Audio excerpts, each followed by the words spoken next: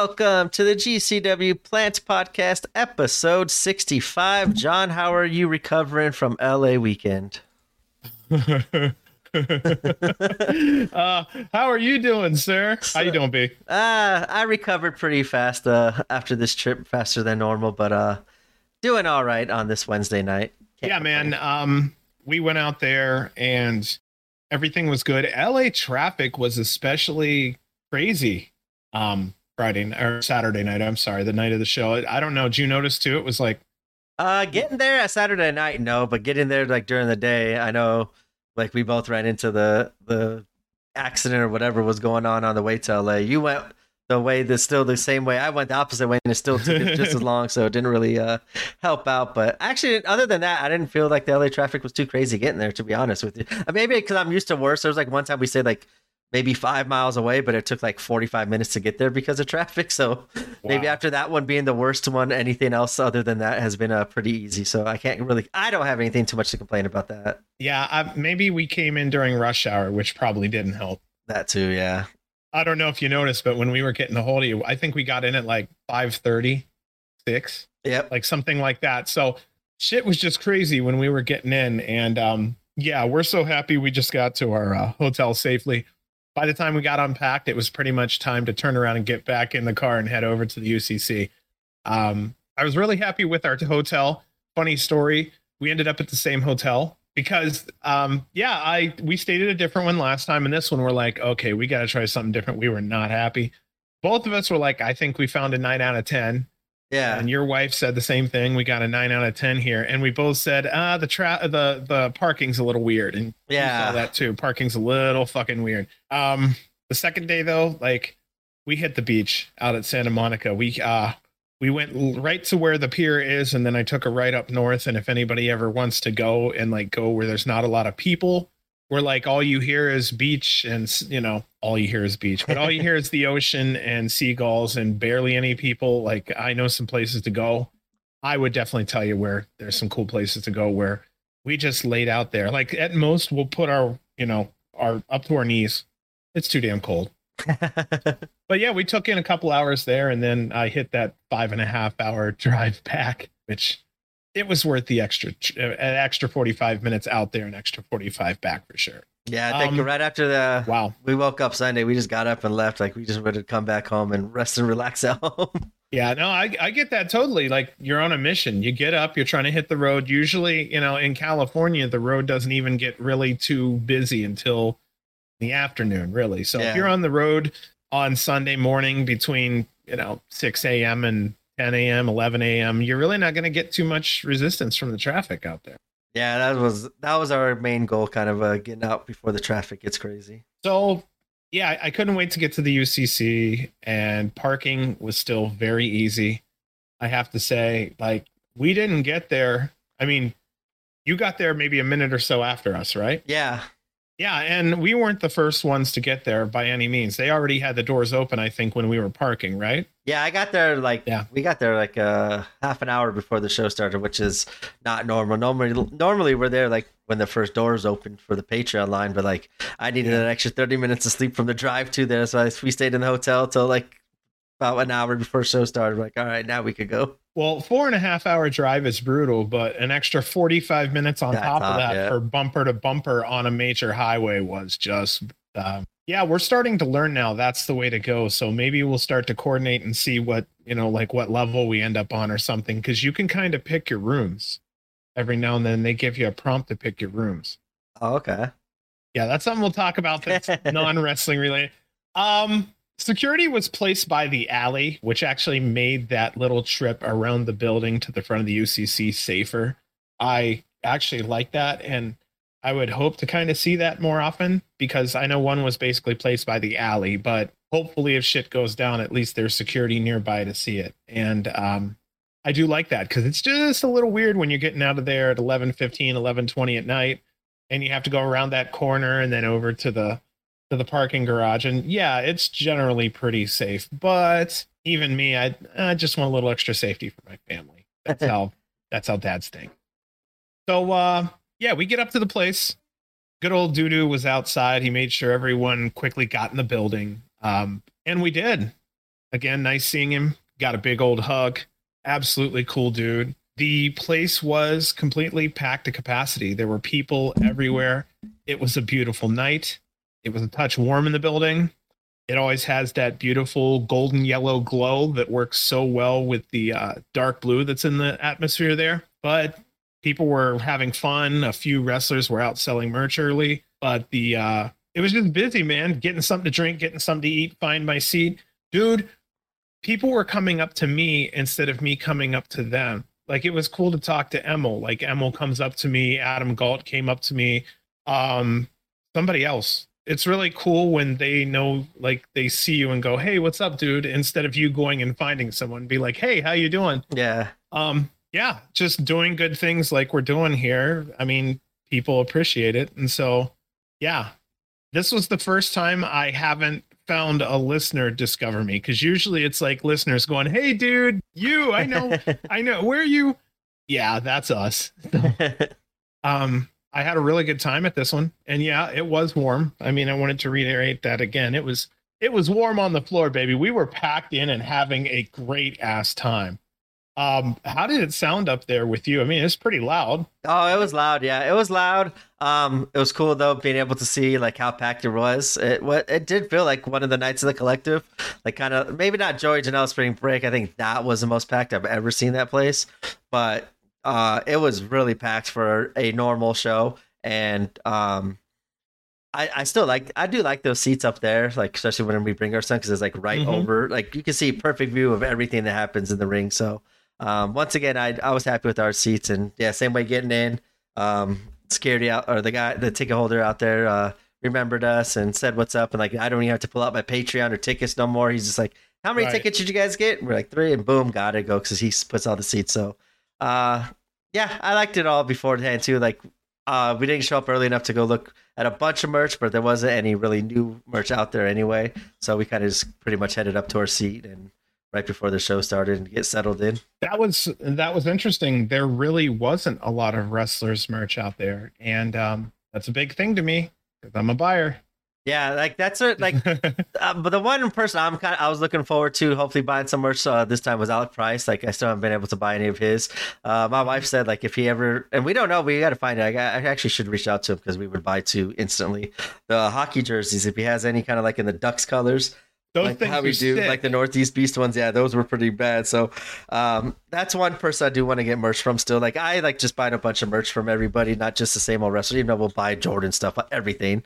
But I do like picking up stuff from like other wrestlers I don't have stuff for, just because I want to buy some stuff.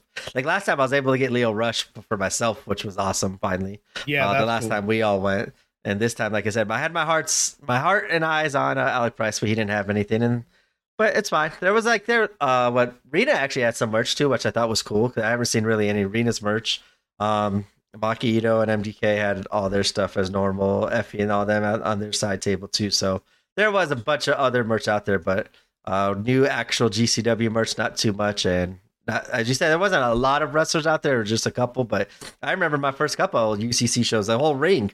You'd have like Ninja Mac, Tony, everybody would be on the ringside. Yes. Until like 5 minutes before the show, Emil's like, hey, he hops in the ring and like everybody knows that's time to go, and he's getting the crowd ready for the show to go live. So I do kind of miss seeing a little bit more options for the merch before the show. Well, I know that Cardona said that, he said that you can't be doing something so important unless you're doing something really important. He said you should get out there before and after the show, meet people, make money, solidify fans as longtime fans. I agree with that. And that's how you make favorites. Yeah. Like after the show, I got to see like Starboy had merch out by the ring that I never saw. I think I've ever seen Starboy ever have merch. So that was the first time. Jack Cartwheel was up by the entrances and he had some too. Kenny King, Kenny King's like not even a GCW wrestler, and he had his merch after the show right by the ring as well. Zack Sabre Jr. and stuff too. So, it was nice to see at least afterwards we had some time. They didn't push us out after the show to kind of look around, and there were more options I think after the show than before the show. Something I'm going to mention here: the buckets of beer. I know they can turn into something bad, but I do think they are kind of a cool idea. because it's really holding down on the people traffic. Even in the front row, we did not have a lot of people walking in front of us last night at all. And every now and then you're going to get it. You know what I mean? Oh, People yeah. want to kind of walk along. We were that person. Not really. Yeah. And the other thing was last time, not this time, but the last time, there were employees picking up trash as the show goes on and seeing if anybody needs to throw anything away. Again, that was very, very helpful. These small things matter. And I like that they do them here at the UCC. Yeah, that was pretty cool. Last time I noticed too, like the employee walking around with the trash can and like saving all of us a trip and stuff like that. I thought that was pretty cool. Saving all of us a trip, literally. Yeah. All the liquids on the ground and everything. I mean, it can happen. Yep. The show was lean on time. I don't know if you noticed that, but it wasn't the usual 3, give or take 10 minutes kind of thing. I've been there for 4-hour shows. Dude, that would have been fantastic. That's what we were remembering. We had a touch under 2.5 hours. Yep. We were missing a scramble. Isn't that kind of interesting? I think we were missing a lot of stuff from a typical UCC center. I saw like later on, it's kind of in your notes, but there was quite a few that kind of made the show feel a little different, but the action delivered for a GCW show too. But yeah, it did feel like the scrambles missing, and like I know you got a lot of regulars were just out. Yep, the big names. The death matches obviously don't really get too crazy in UCC, but that's kind of, it wasn't there from GCW. And if to make up for not having death matches, they usually have a crazy lucha 6-man match or some lucha stuff, and we didn't have that either since Gringo Loco was also not in town for the show, and some of the other wrestlers that they had booked in another company that night. But yeah, I think there was a couple things that made it feel a little bit off just going into the show, but as the show was happening and going, it felt like a normal GCW show as the night went along. Yeah, it was really interesting. We had a lot of really nice talents on this show. You have Zack Sabre in there. That alone. Okay. Zack Sabre, Nick Gage. I didn't even know how to formulate that in my head. I had no idea. I'm like, okay, this is going to be a Zack Sabre match, and that means Nick Gage is going to be working, and I don't know how far that'll go. I know he can do it. Like I said, we've seen him with Leo Rush. Yeah. Dude can still go. It's just, how entertaining will that be to see, hip toss, DDT. But the other side was, okay, this is just going to go nuts, and it's going to be some kind of blend between the two. And it was a fantastic blend between the two. And some of the spots that Sabre took in that match were unexpected by my standards. It was more than I expected. What do you think? More than you expected? Way more. And same thing as we get to the Maki match too. Like, she took some stuff there that I was like, what the hell? Like, yeah, it was interesting seeing like Maki and Zack Sabre kind of go out of their normal element and kind of get a little extreme and ultra violent for the sake of GCW fans. But they did an awesome job with it too. So in my notes here, I put that it's a highly participatory crowd. Fans were rowdy and loud. Everyone was having fun. There were a few morons mixed in. That's life. But we will talk a little bit about that maybe more later when the time comes. Again, I will say it because I know the GPW crowd, the GPW crew are fucking awesome. I go to these live events. I watch it later. It does not feel like it has the same energy. And I know maybe I'm a nitpicker or whatever, but when I go and then when I turn around and watch it on TV, it's like I'm not hearing the same energy. I'm not seeing the same energy. And that does translate to new viewers, and that does translate to current viewers.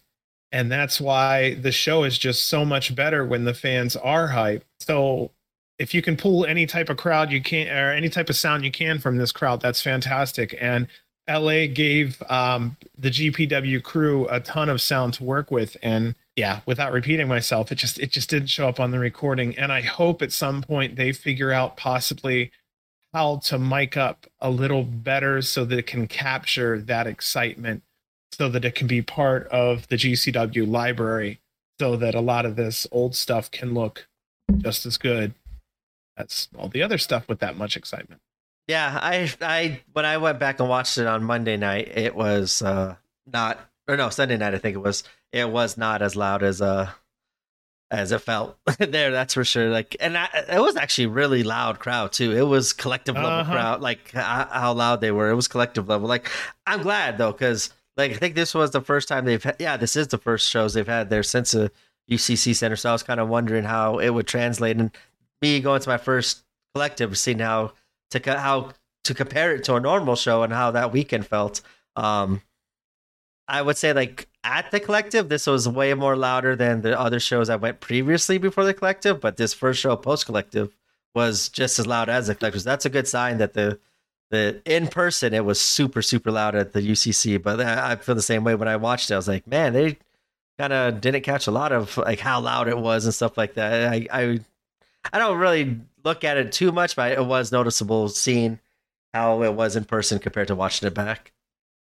And I just want to mention it because I've seen, since I started watching, that excitement level of the live show still hasn't been captured yet. I don't know how long it'll take or, what it may take. I don't know if it's just a small microphone that's placed in one of the ring posts, just enough to where it's sticking out. And you tell your performers, hey, don't touch that fucking ring post, something. But we have to capture that because that's part of history also. The GCW history will be the fans. That's why performers want to show up at GCW and do the job. The fans, they have people here that adore them. So yeah, let's catch as much as we can of that, because sometimes I watch these and it made our Vegas show at times sound not very loud at all. And on Twitter, Brett Lauderdale said that this last Los Angeles show was like in the top 3 loudest or something in LA, or I think he said LA, but then it said like maybe ever. I think is how it went to. But like I said, Collective was the loudest I've heard it. This was up there with this, so I would kind of agree. Like I didn't like my first LA show, and then ever since then I pretty much went to every single one except 1 or 2 was Suzuki versus Nick Gage. And like ever since all the shows that I went to in LA from that show till now, I would put that up there with like being as loud. Like I said, Collective is up there with 1, 2, 3, like Joey Janela, Spring Break, and Bloodsport specifically, but I would put that right below those because they were louder than this night than they were previous nights. And a little unexpected, but kind of expected, Santana Jackson's pop was huge. I think that was the pop of the night. That was the note I had. I was like, holy shit. Like, I missed like the whole match. I had to take my son to the restroom at that match, but I was out there for the entrances. And wow, yeah, that Santana Jackson pop. I was taken aback by it, but I don't know. It's just weird. Like, I know he's fun and good, but like, I don't think I've ever really seen him on GCW. That might have been like the first GCW show that he's actually done. And that pop was insane for a GCW crowd. Like, it was crazy. Like, it was louder than Zack Sabre. Like, it was nuts. I was caught off guard, like in a good way. I was like, holy shit, like good for him though. And the match too, the crowd was pretty hot from what I heard, standing up by the bathrooms. Yeah, that was insane. I was into it, but I was like, fuck, this is something else. I'll put him in one of those categories that what he does is so unique that if you see him do it every show, it won't be so fun anymore. So having him in small doses is the best way to go. And, and asking for a good pay to do it. Yeah. Obvious sense, because boy, was the crowd happy for that. Yeah. Let's just say everybody threw $5 and it had to see that. They would have been pretty happy to see that portion of the show for $5. Yeah, that was a loud pop. Like that was kind of surprising too. Like Jimmy Lloyd's was pretty loud, but then it just went to a whole new level with Santana Jackson. I think it was like once they came out, like they realized it was Michael Jackson. I don't know how familiar the LA crowd was with him. Like we see him a little bit more out here more often than maybe LA does, but and maybe they were just like, holy shit, look at this Michael Jackson. I don't know how many people it was their first time seeing him. To me, it felt like a lot, but here, even like walking past the people to go to the bathrooms and hearing like all the chatter, it's like, yeah, look, he's just like Michael Jackson, and like he's got the shoes, he's got the hat. Yes. And then like during the match, I heard like and then like he did that. That's what Michael. I was like, that's his character. Yes, that's him. But I had a smile on my face seeing all the people kind of coming to terms and finding out about Santana Jackson was cool to see. And Santana is cool as fuck. He is a Vegas local, and he performs at, I don't want to say Bally's. I cannot honestly remember. I was thinking like the Trop or Flamingo or something like that. Yeah. Very possible. He's very talented. Yeah, he has a show on the Strip that he does all the time. He does wrestling on the side kind of thing. He's also a security guy. He knows his shit. But the first time I ever met him, I went up to him and I said, listen, given all the stuff with Jackson and all the craziness, I grew up on Michael Jackson, and so did a lot of people my age. And I think it's really cool that you're doing this because he did make a lot of good music outside of all the craziness. And he said, I just want people to love and discover Michael's music. I was like, wow, he had no other anything. His pure intention was to get other people to go, who is that guy? What's that guy about? Or hell, hey, that's a good song. And that's basically what his general message was when I talked to him.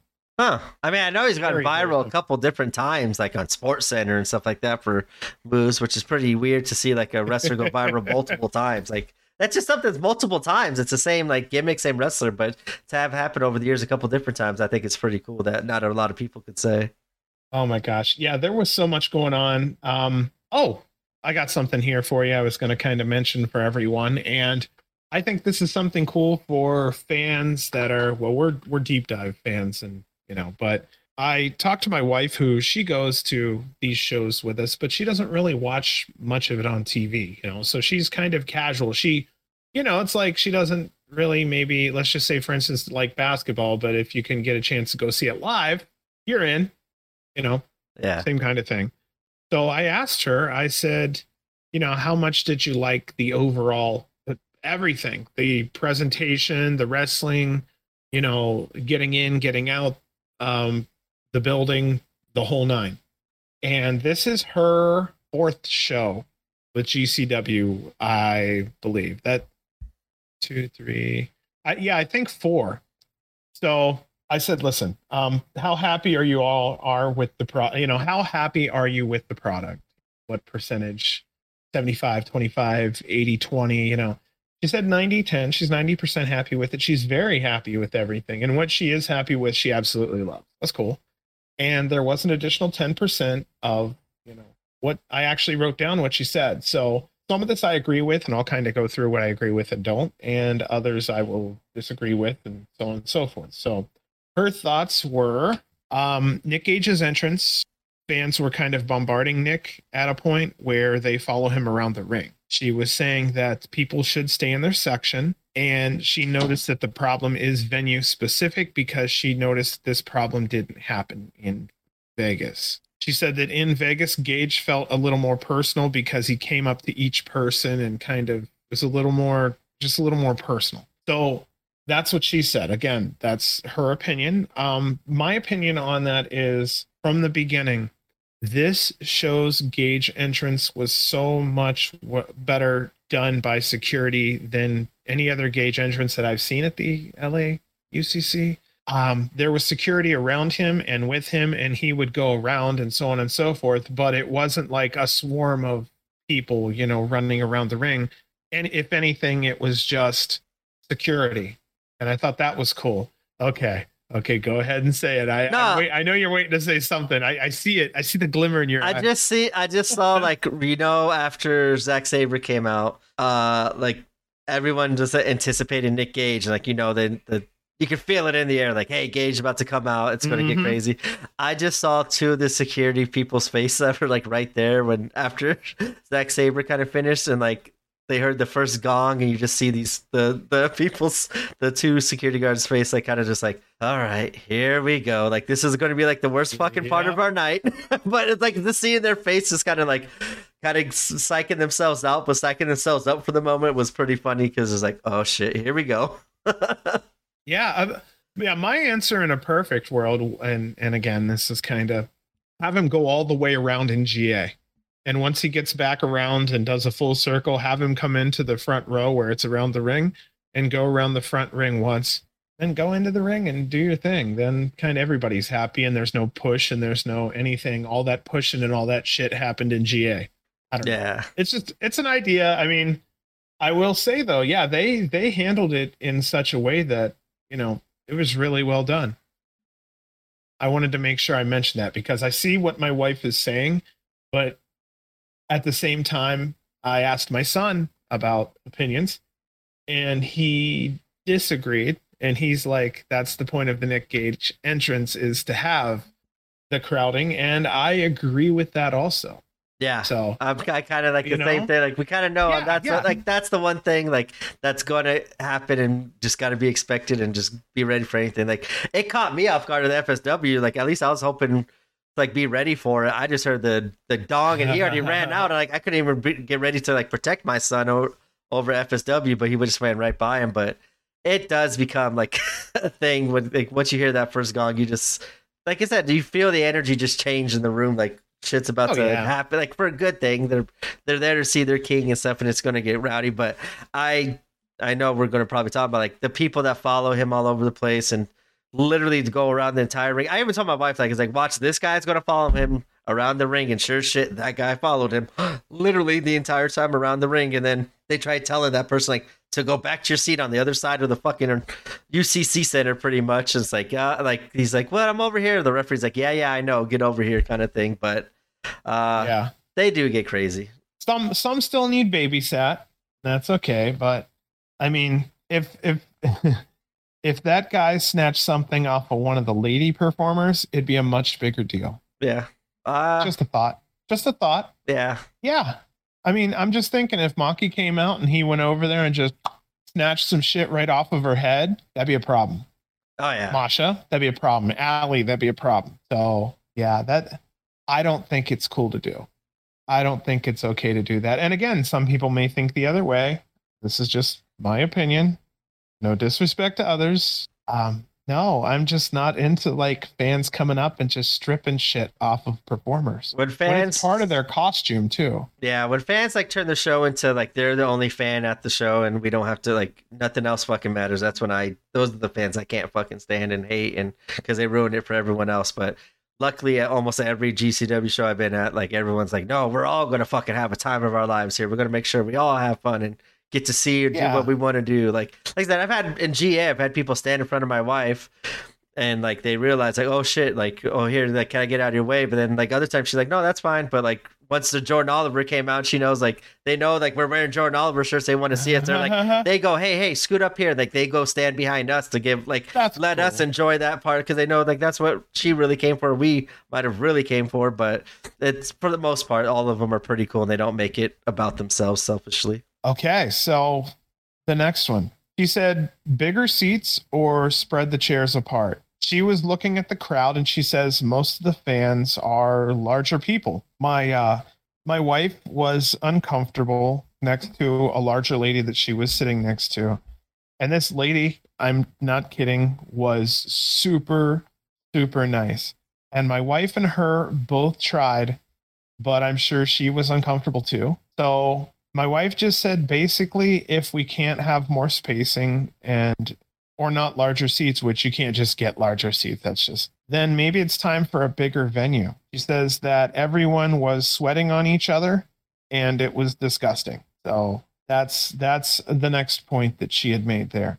Okay, for me, I would have to say for comfort, and again, I'm a big guy, so it's hard to really, but some more space is always good. And I actually try to make some extra space. Sorry to the people around me a little bit, but I mean, I'm 6'3", 265. Actually, 260. I'm still working my way down on weight. So yeah. So, you know, like I'll sit next to someone and I'll go, I'm sorry, is it okay if I just push the seats a little this way or that? And nobody ever complains because generally that means everyone else gets a little extra room too. So yeah, it's usually a high. And I do it. And like I said, I'm a big guy. And then you got my son who's 6'6" and rocking like 325. And generally people don't come up to us and go, hey, you don't do that. And we never have that shit ever. So in this scenario, I think she's right to say that because quite a few of us are larger and quite a few of us were kind of on top of each other. You know, some of us are sitting all the way up in their seat. So other people can sit back and have a little more extra arm room. And, you know, I'm putting my arm around my wife. And then sometimes I'm putting my arm around, you know, my family member that came with me. And it was a little warm in there. That's just, I think how it may be, but I think she's right. A bigger venue would be cool. On the Patreon podcast from the official GCW podcast with Brett Lauderdale that came out this morning on our recording day. He said that he doesn't think that more people would come just because he gets a bigger venue. So I know part of that also may make sense, but if he gets a bigger venue, there should be a chance for more paying seats. Again, that's something worth talking about at some point. I don't know. What do you think about that one? Is it you like I like the UCC. I don't like the glass policy. Yep. You're taking the GCW out of the GCW, you know? I'm the same way there. And one of the first, like, I think it was No Signal in the Hills Part 1. I think it was. Sheik went against Dark Sheik went against Nick Gage in the main event. Mm-hmm. That place was like standing room only. Like that place was crazier packed than anything we've seen now. And I remember they said it was like literally standing room only. I think they even said they even got in trouble because like they sold way like more tickets than they should have, and they had to turn probably a lot of people down. But like on this one though, like they had tickets pretty much right until the day of, so it's not like I get to his saying like that we barely sold out this one. It's not like we have like 500 extra people trying to come in here to get a new venue, but. I feel the same way. Like I kind of do like the venue. I like how it kind of looks on the inside and everything, but my big thing is that it takes away from the glass and the deathmatch stuff that GCW typically does. Brett has a relationship with them, so it's probably cheaper, and that's why maybe he's able to get like the Vikingos into to come out for the LA shows and stuff like that with the extra money. But I don't know. I'm kind of like 50-50 on the thing. Like I like the UCC Center and everything they do, but I also wouldn't mind a bigger venue, as you said, for more space if that's what it creates, and with the possibility of adding glass back into LA shows, because I think that's kind of what's hurting. And it's been kind of hurting them for a little bit, but I don't want to say hurting them. They're still selling out shows and doing crazy LA shows, so it's not hurting them that much. But I think a lot of the hardcore deathmatch GCW fans don't go to those shows because they know it's not going to be glass. So, but it opens it up for more casuals to fill in and still sell out. So it's kind of 50-50 for me on that situation. So I'm with Brett that I think it would be a gamble. He does kind of look at it in more of a negative light, but of course, as a business owner, you can't count shit until you see it. Huh? Yeah. That's just how it is. For me, I think the UCC is a beautiful center. But if you got a bigger venue or even a different venue that allows glass, more will come. I mean, come on. People want the GCW experience and they say, oh, hey, by the way, you know that one thing that we do better than anyone else that you know us for, and you know that's our thing. Hey, we can do it now in LA again. People will show up. Maybe he gets a 5% boost in the crowd, maybe a 10% boost in the crowd, but they will show up. My question is, does that boost in the crowd numbers offset the amount of money it'll take for them to get glass? Shit's expensive now. You're muted. Yeah, there you go, brother. No, I didn't have much to add anyway. I was just like thinking like, yeah, like I 50-50 on it. Like I do like the way it looks and everything, but I would like a little bit more space and the possibility of glass. So then the next thing she said was she just had a little bit of hard time with the audio. This was the first time this had happened for her at the UCC. I guess she said the last time it was a little better. I'm with her. I couldn't hear Emil as well, and I couldn't hear the music as well. And I know it wasn't packed more than usual. I thought maybe, hey, one of the speakers are out. That can happen too. So I kind of agreed with her there, only because I just couldn't hear as well. She said also a few more food and drink options like coffee or tea, even brisk iced tea if you had to, just like in a can.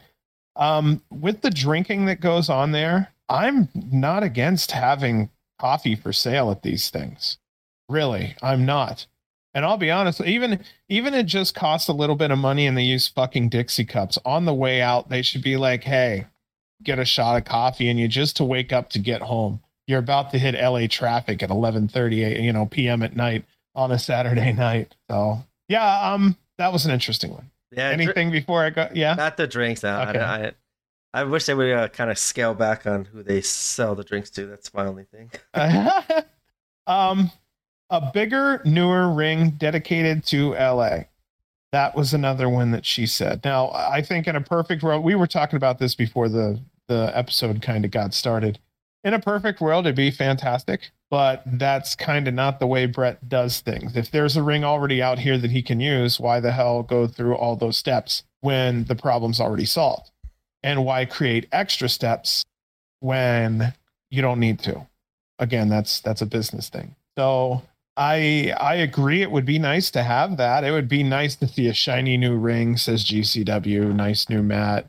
We fuck it up in 4 months like a Rottweiler would on a new piece of on a new toy. But okay. She said it was hit or miss meeting talents before and or after the show, including their merch. Now we did talk about this a little bit.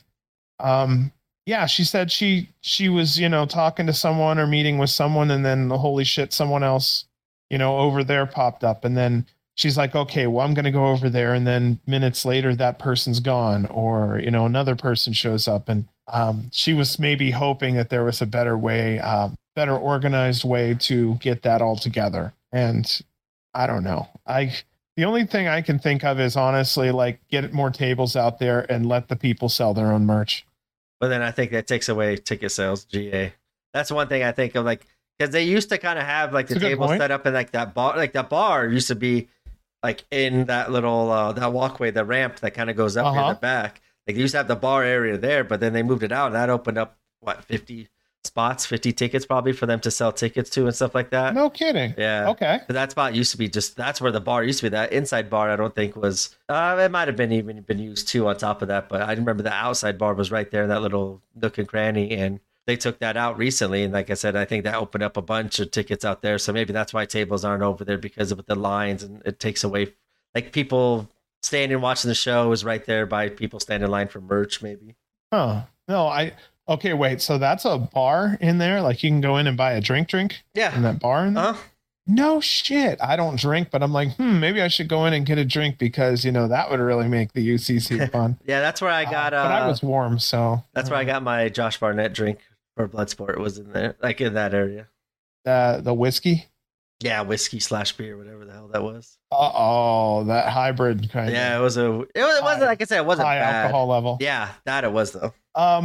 Okay, so my wife kind of said that she wasn't fond of the walk from the UCC entrance to the parking lot after the show because she said it's kind of shady. I am with her there, but at the same time, I think I mentioned earlier where it was a little safer because they had security out by that alley there that was pretty much protecting the wrestlers, but still, I liked having that there because if something went down, so...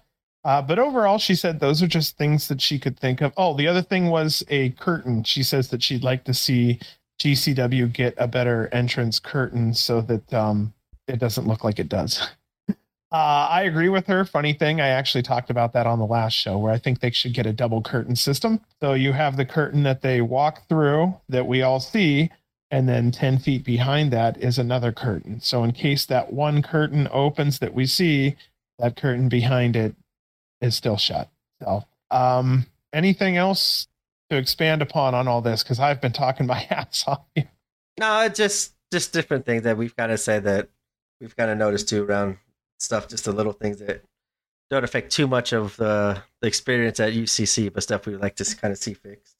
So I also asked her if there was anything she thought that was worth mentioning. She said that security was on top of everything, which they were. There was nice bathrooms. The venue was clean, beautiful, good looking. The food that was there was good. When the audio was turned louder, it did sound good. She really did like the lighting because it stayed the same the whole time. She takes pictures.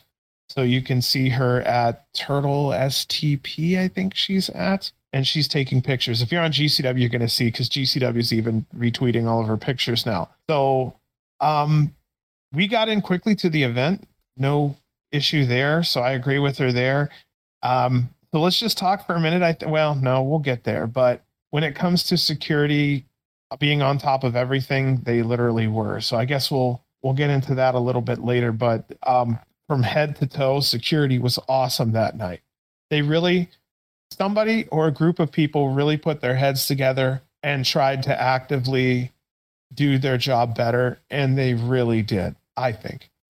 Security over there lately has been pretty good, and I told my wife too. I'm glad they're being proactive instead of reactive. They kind of are finding out the same person or same people that are kind of being problems and keep an eye on them throughout the night. I think that's been helpful for everybody watching these shows in the live crowd. All right. So we talked a lot here. I talked a lot here. Into this show here, we have Emil getting in the ring to do his thing. His voice is bouncing nicely throughout the UCC. I will say again, we're fortunate to have Emil. His voice has an amazing amount of enthusiasm. He has an amazing amount of enthusiasm. He really loves wrestling so much also. I'll just tell you a quick story here. I was embarrassed when we were talking the other night, he and I. I was dead tired. He made a Zandig reference and I was too tired to even acknowledge it. And it was just embarrassing coming from a wrestling nerd that, yeah. So I do love talking to him when we can. He's definitely an East Coast guy through and through. He was on double duty as an announcer and bell ringer that night. And Jesus, he's good. He did commentary also. Actually, he did 3 things. Yeah, he was on commentary for a little bit. That's all I really have to share about the beginning. Again, just kind of a shorter show. So I was really even surprised with our opener here because, like I said, I was looking for more of a scramble. I still don't know why we didn't have one. There had to have just been maybe a lack of people. Yeah, I think by the time he saw the people going and not being available for the shows, he probably just had what he had and then just went on with as much as possible. Because like we lost the match the day before of Blake Christian versus Blackwood that ended up turning into a triple threat match later in the evening.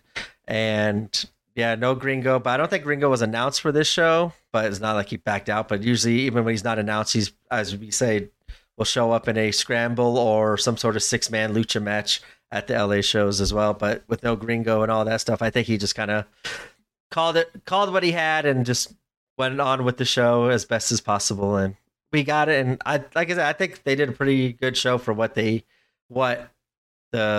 situations and stuff that was happening around with the rosters and different shows throughout the other promotions and stuff. I think overall he did a great job of kind of just going out there and doing what he had to do. And I was impressed with the night.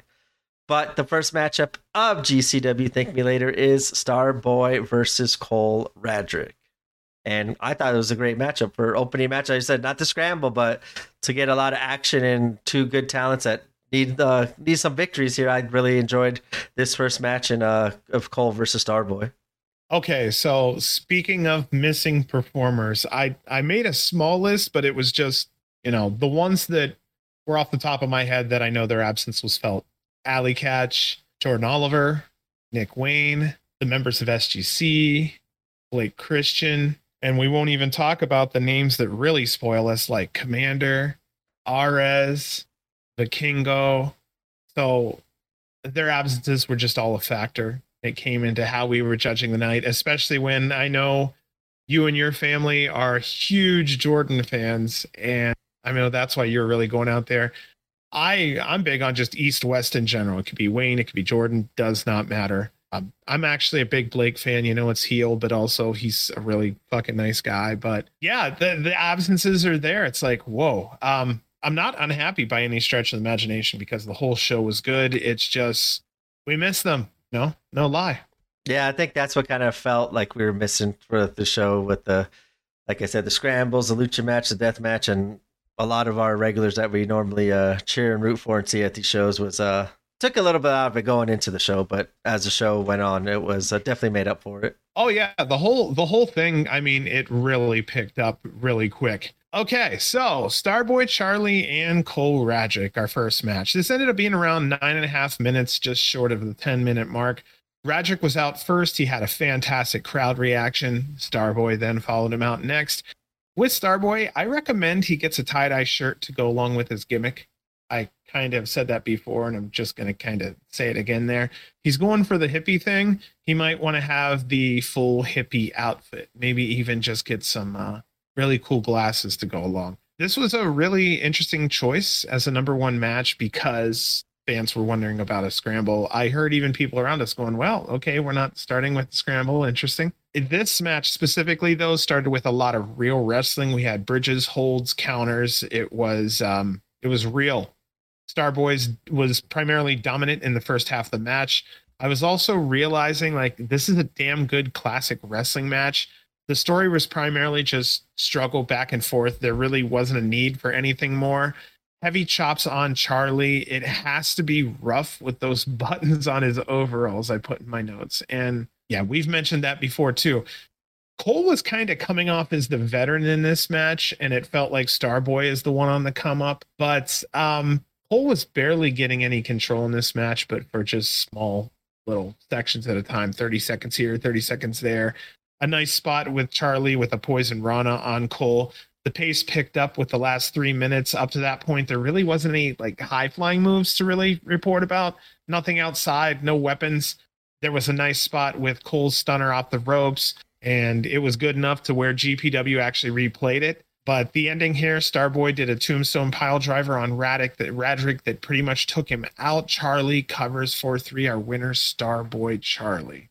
I like the old school wrestling that this match had. Like the beginning was awesome. Like there was like the struggle when Cole, like they were going for the pins, and like Cole like ended up turning looked like a backslide that Starboy was going for, and like Cole, instead of like falling backwards, just took a couple step backwards and took Starboy Charlie's momentum and just sat down and turned it into like a sunset flip kind of roll up. I thought that was like pretty cool offense from Cole. And like he even brought out his striking in this one and a couple other different like submission holds that we haven't really seen of his. And I enjoyed that. And that's something we've been kind of said we needed to see from Cole, like to switch up his offense. I think a couple months ago he was talking about like he's going to start watching some more MMA and adding that stuff in. And this was like the first match where I really saw him kind of incorporating a new little moves to his moveset. And I enjoyed this new look of Cole. It looked like he was like really out there to kind of prove a point and trying to get back on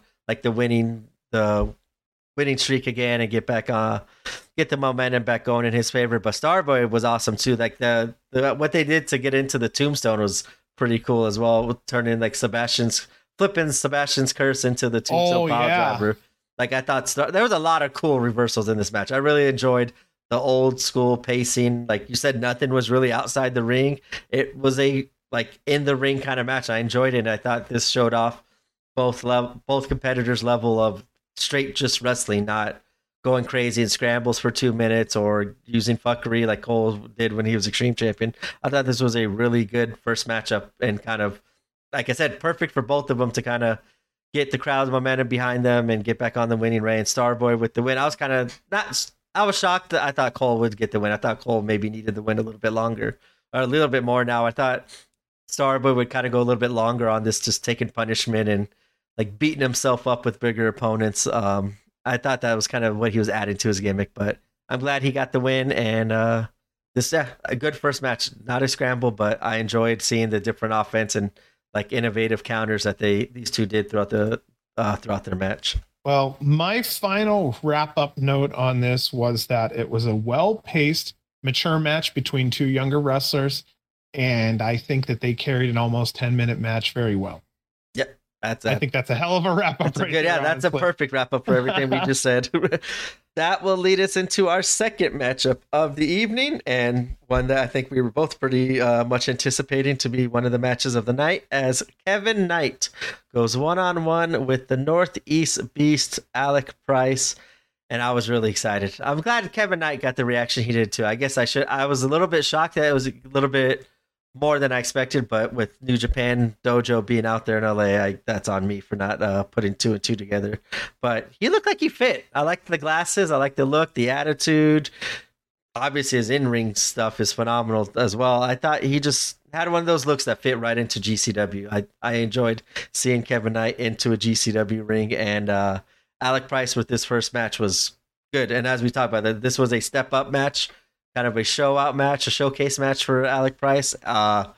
He did an awesome job throughout this match as well. The one thing I do want to say, I wish this match would have lasted longer. As it was like only 10 minutes, I thought this could have been like one of those 15, 20-minute back and forth, get the crowd on the edge of their seat kind of matches. This one caught me by surprise because about 5, 6, maybe 7 minutes through, I'm like, this is a serious fucking match. Yeah. It's not one of those ones where it's just a blow-off number 2 match of the card. It really was a good, legitimate match. And we should have known this because we've got the Jet versus the Northeast Beast. It's like, come on, really?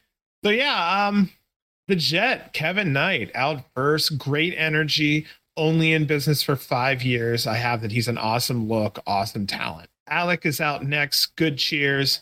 West Coast is still trying to get him, is what I feel.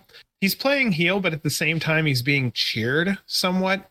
So to me, he's on an interesting fence right now overall, but on the West Coast, he's really on an interesting fence.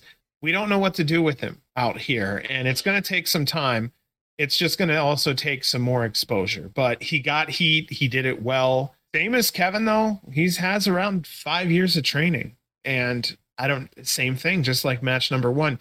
You wouldn't have expected such a good athletic match out of two younger guys. Just you wouldn't. Yeah, what I was expecting a little bit more high flying that we saw. I kind of picked up near the end, but I expected there to be kind of a little bit more high flying spots throughout this match. But I liked it because of the showcase. Alex having to work kind of a stronger style with the New Japan talent and Kevin Knight, and obviously the way that they work in New Japan, they don't really do the spot high flying stuff. They tell a story. So it was kind of nice seeing Alec Price showcase a different skill set in the ring, typically untypically than what we normally see with him in the scrambles for 2 minutes, just flying all over the place, killing everyone. So in this match, both men really had a feeling out process for the first minute or so, but there was a real volley back and forth between the both of them, and that got an ovation from the crowd. Then they ended up doing a second little back and forth, and that got a second ovation from the crowd. Just their skills were off the chain. Jordan Castle said something that you don't hear often. He said, I like Alec Price, but sometimes he does bad things. That's a real interesting statement because it's an incredible mixed signal. Either he's a heel Jordan likes, or Alec is a face who does heel things, which is ultimately still a heel. I'm saying this because commentary usually follows what the company wants the crowd to believe. And this is one of those weird situations where even Jordan Castle's commentary is not one way or the other. It's also on the fence. I think he did a great job on commentary. Period. Yeah. With Alec Price. Great job. Yeah, sorry, I'm cutting over you. Sorry there. Me too.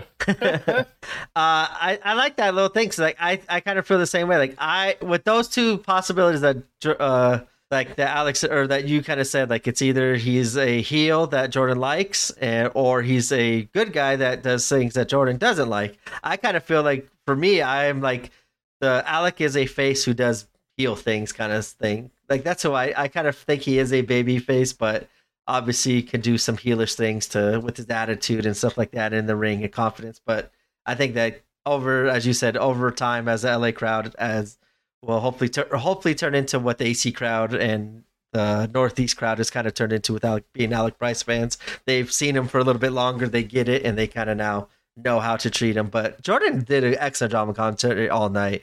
I forgot what he wrote. I wrote it down my notes, but I think I deleted it. I couldn't find it there. But he said he's made a comment too. I was like, that's why I like him. Like he calls the moves by. I think it was like a move that like someone goes, oh, it's just like crossbody, and he's like, no, this was like that wrestler's finisher. Like gave him the signature move, and he knows his shit. I'm glad he's finding confidence and getting better on the mic over all these times that we've seen him. So I put out here that Alec has some high diving crazy shit in his blood. When he pulls that out, sometimes the fans are won over completely.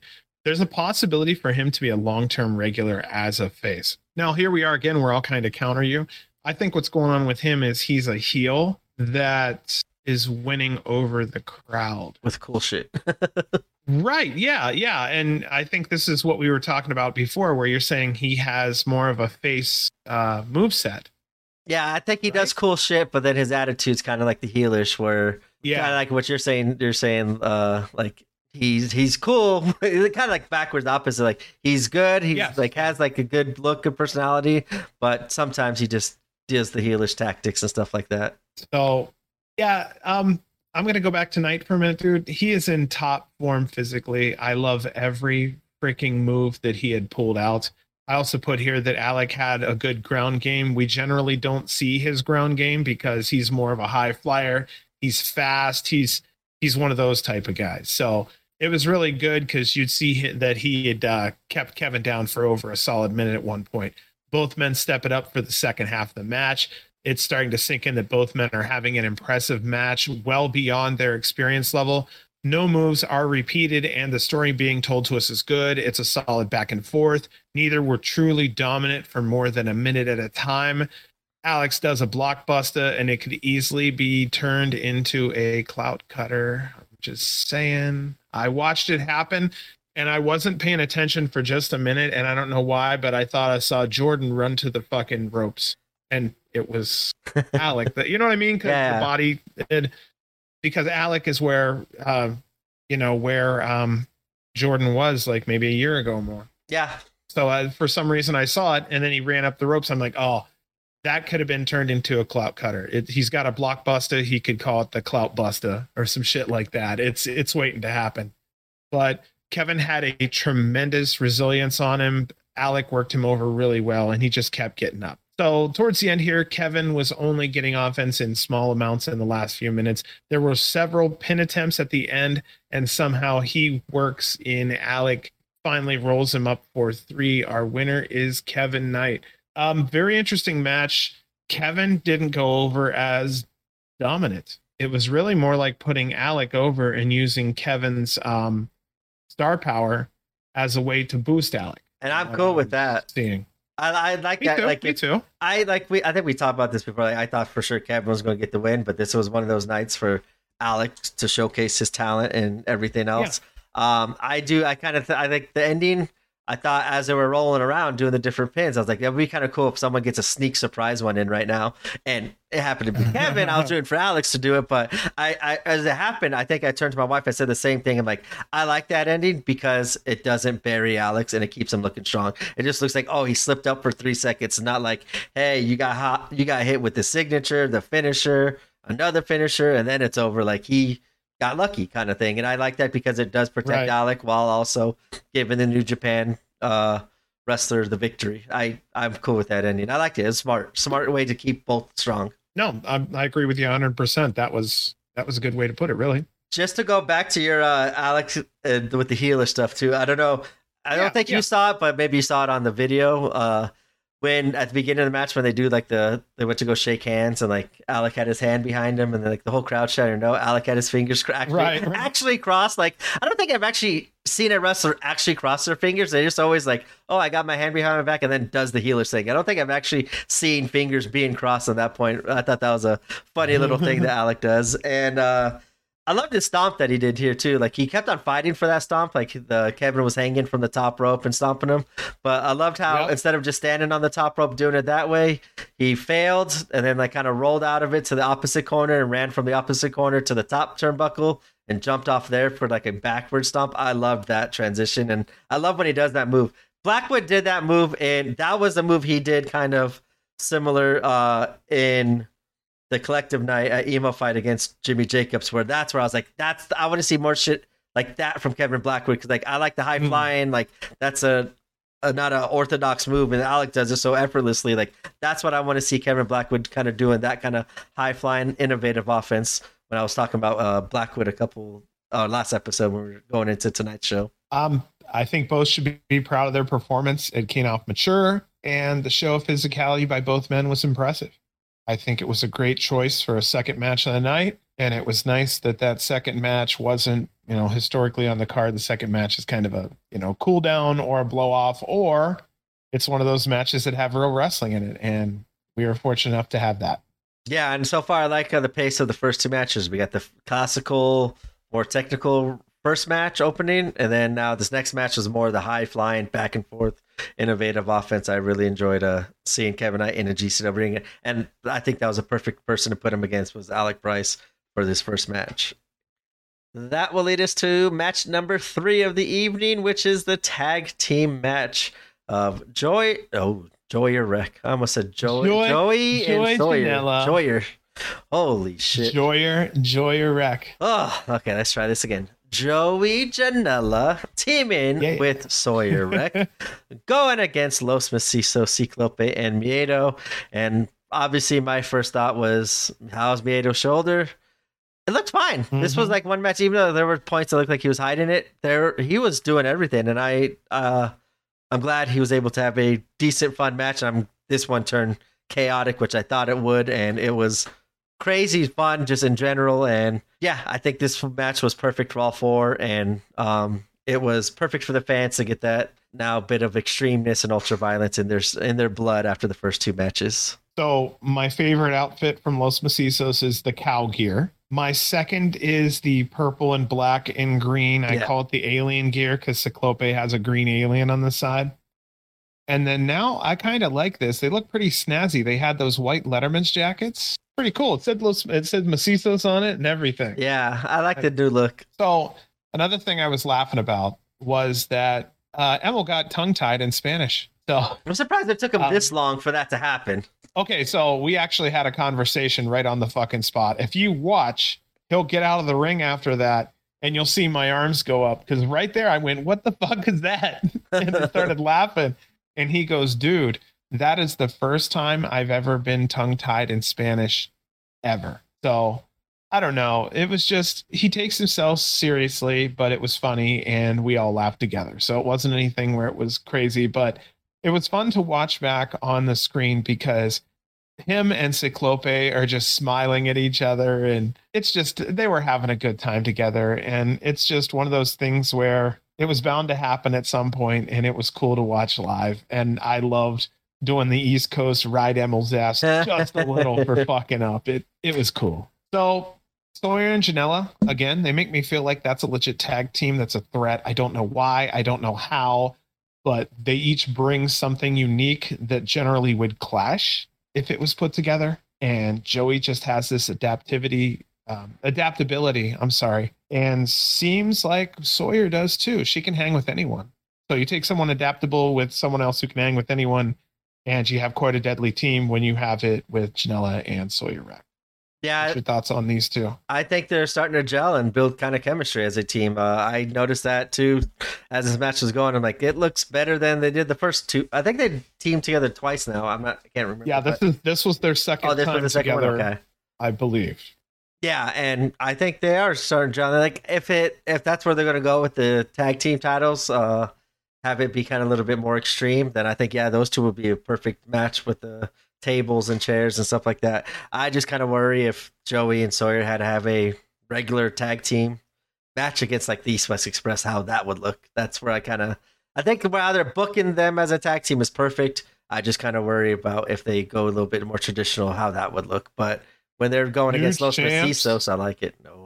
New champs. Ooh, could it be? That one would be painful. No. I'm not saying agree or disagree, but it's possible if they get on the right popularity train, they could be handed off to that. And number one, Janela would know how to handle the belts, and number two, Sawyer would learn a lot from Janela in the process. That doesn't mean it's going to sell tickets, but I am going to say that's a team that could take it off without a lot of boos. Yes, because whoever's going to take it off East West is going to get booed. Yeah, I don't know. Like after, as we were talking about before, when Jordan tweeted out that East West Express video, and Brett kind of like retweeted like with a sad sign. Like I don't know, like that was kind of like a hey, like sad we're not going to have Nick Wayne for a little bit because he graduated, or sad that it's going to be the end of their title reign going against the Bookers from Hog Wrestling. I don't know. I personally would rather them lose to Hog, or the Bookers from Hog.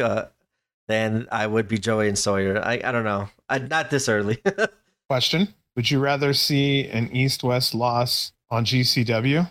Would you rather see an East-West title loss on Hog or another company? Like for them when they lose the belts? What I'm saying is, would it take the sting out if they lost it on another company's show than if they lost it at home? I'll be honest, but I know they're going to lose it soon with the whole Nick thing. I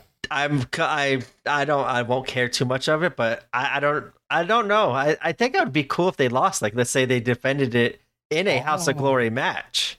Like for I think it'd be a cool surprise and tease. And once again, we kind of talk about the cross promotional stuff. I think that'd be a cool cross promotional thing.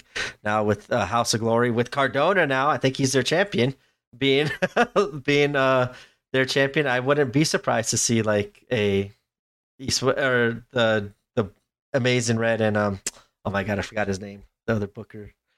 I wouldn't mind seeing them lose to them in New York. I think I wouldn't want Nick Wayne's first match in New York to be a loss like that, especially considering what he had to go through in New York the first time. Right. But right. I think I would take the loss if that gave me the matchup against Will Ospreay that it gave him. So I don't know, maybe like he's not worried about the wins and loss. I think it'd be cooler if they lost it in like House of Glory in one of their actual shows. It'd be a cool thing for like their promotion now could have the tag team, but then now I would probably go out of my way to watch it more just to see what kind of people from GCW go and challenge and just pop up and just be a surprise on their show. I think that would be a cool thing to do. Dude, I'll take a GCW invasion into Hog. That's what I'm talking. Yeah, that's exactly. Great cross promotion. I would love that kind of. If they lose it to the Bookers, I would like it in that kind of setting, or seeing them win it and show up and kind of talking trash about it, and then seeing who shows up from GCW over there. I think it would be fun to see. I really was happy to see that kind of crossover. And then, like I said last week, to see Cardona wrestle for them too. It's like, okay, so maybe they do have a little bit more of a working relationship more than I even know, which I think would be cool for both promotions. So there is a possibility maybe we could do like a modified Freebird rule where maybe East West does pick up a third member and that title just goes to that member when Wayne drops out. Alec, I think that's where Alec would fit in really good. I'm just, you know what I mean? I'm just trying to think. Yeah. Gosh, that would be so crazy. Both of them would be interesting. Alec would fit better just based on, year, age, body type, height, weight, so on and so forth. And then they could turn it into a feud between Jordan and Alec once they decide to like break up the group too. That would be a crazy feud. I like that. I didn't even think about that. And if Billy was sticking around, I would probably have put her in East West. Yeah, absolutely. I would love to have put her in there. Just for intergender matches, and also just having a female representative on the squad. I don't know. I'm big on that stuff, man. I like it. Yeah, building out the faction. So yeah, I don't know if it was meant to be booked this way or if this Sawyer Janela team just became a little popular, so they ended up putting them together again. I'm not sure, but it's like I said, it's working. I know we touched on it for a minute, but yeah, I don't know what happened here. The chicken or the egg came first on this one. Was it the fans or was it the booking who told the fans to get behind it? Well, I think when they had their first match in AC, that was kind of a good start too. Like, hey, like Joey not carried her, but had a very good match with Sawyer, and I think that's probably her best match I've ever seen. Like in a singles in one-on-one competition, her match with Joey I think is the best. So maybe they both felt most violent. That one too, yeah. The choke slam from the top was fun and it's a memorable moment for sure. I think maybe them two working together, they maybe felt some chemistry and did their own things, but then like now they're kind of like, hey, what should we do? And they threw them together and like see the chemistry work together as a team, which I think there is. It's slowly building up there for sure. So Cyclope was wrestling with a backpack on. It was like a turtle shell. It kind of had me laughing at times. The tag rules here were somewhat loose throughout the match. It was often a lot of 2-on-1s going on. Joey was having fun at one point using Cyclope's headphones. It kind of made me laugh. They had a standard match between the two of them. At one point, this crowd started chanting, "We want tables," which is just heresy in the GCW world because we always want doors, but this time we wanted tables. I don't know if I just didn't catch it. Was there like a Team 3D thing that I maybe just missed at the time? The little Devon kind of Dudley thing, or I didn't see that. But what I think it goes on to what I was going to say. Like the fans, like when you were talking about the referee with the rules, like I was paying attention to some of these fans. Like they're counting for the ref for the three. Like they're doing the ref's job, kind of not knowing like, hey, it's GCW. Like they don't need to go by those rules. It goes by whoever the fuck the ref does. Right. Like you could tell like the old traditional wrestling fans are like, what the fuck, kind of doing that thing. So I just always, cool. Whenever I hear tables, I always just assume it's people that kind of don't know that GCW does doors instead of tables. So it's people new to the product kind of thing. Yeah, see, and I was thinking maybe there was a Dudley reference and I just missed it. You know what I mean? Yeah. So, we had a chair in at minute 6. A door came in at minute 7. A door bridge was made at minute 8. The chair shots in this match, for some reason, not going to lie, were mostly light. Minute 9, Miedo brings out a large ladder.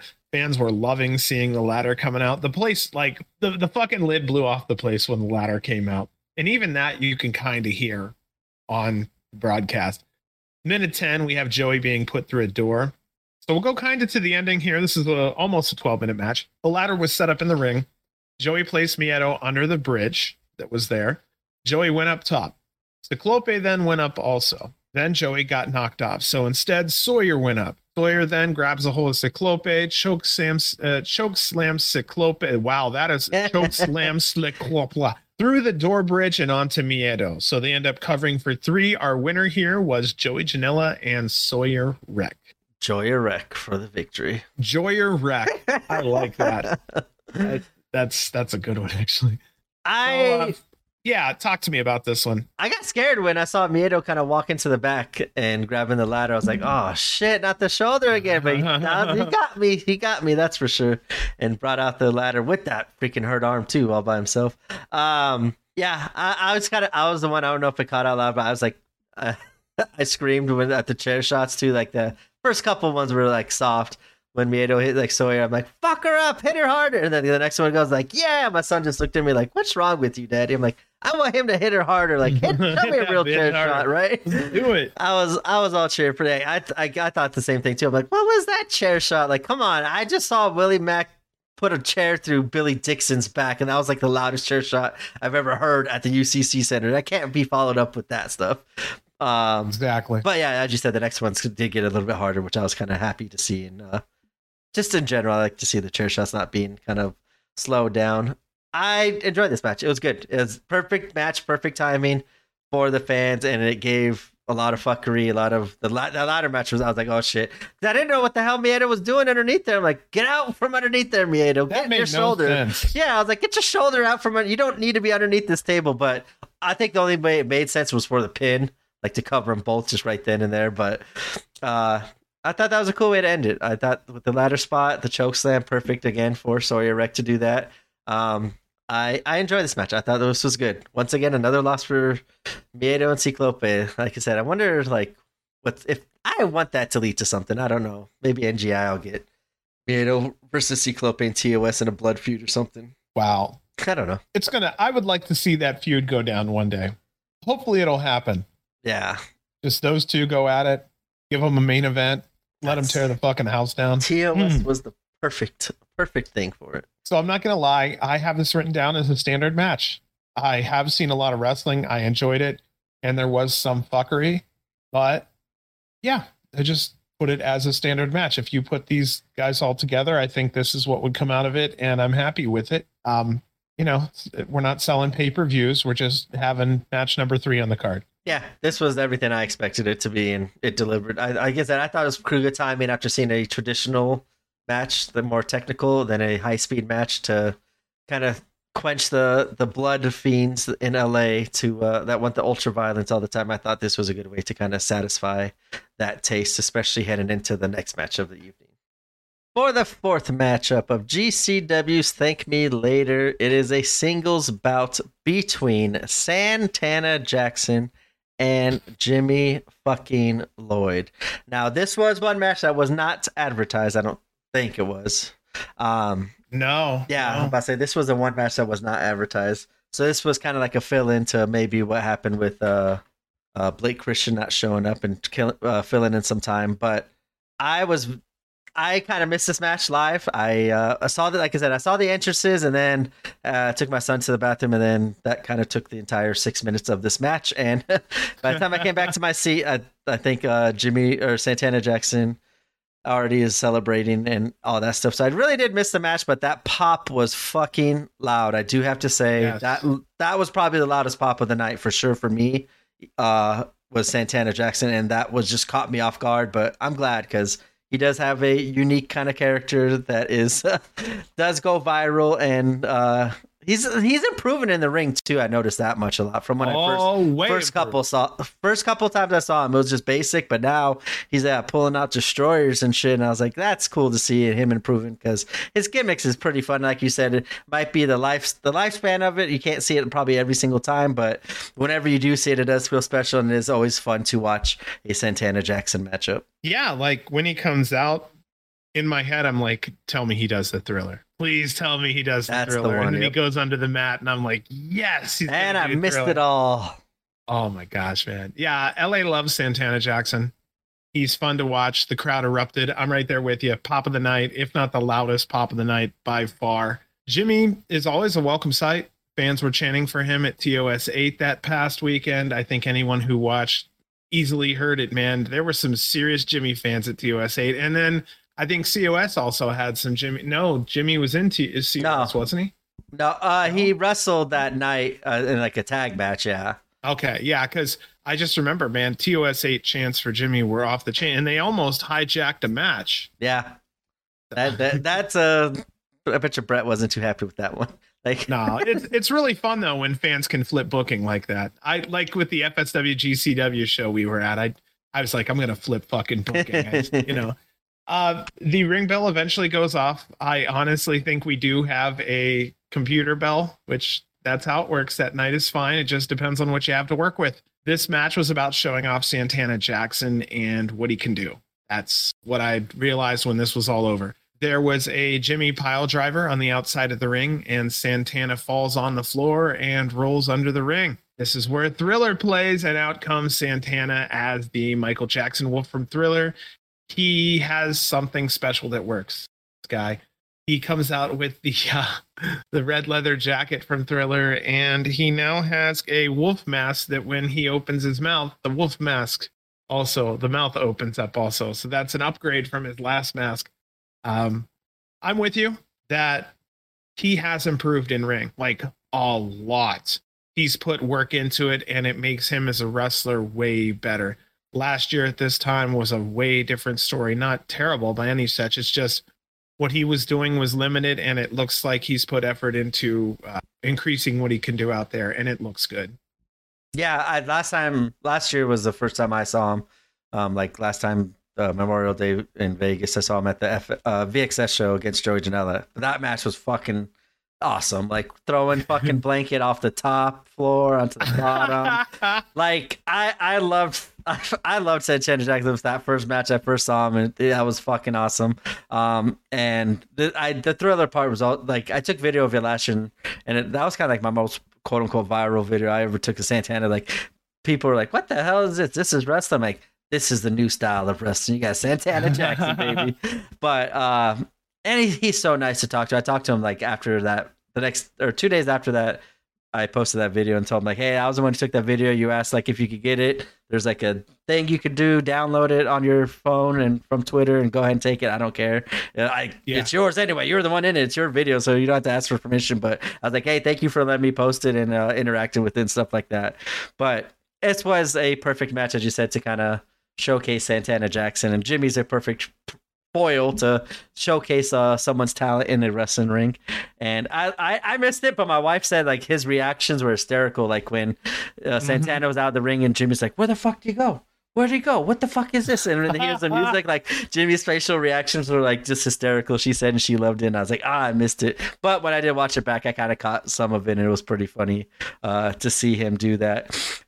I thought I probably shouldn't say this joke. I'll say it anyway, and I can edit it afterwards. But someone tweeted like about this match is like, yeah, leave it to GCW and Brett to go ahead and put a Michael Jackson impersonator against a former child actor in a match. That's awesome. And Brett's like, no, that's funny. Like Brett's like, damn it, like, oh shit, it was funny. I didn't think about that too, but it was pretty funny. But I am disappointed. I missed this match. I wouldn't live. take that out. That's great. Okay, I thought it was a pretty funny joke that someone posted.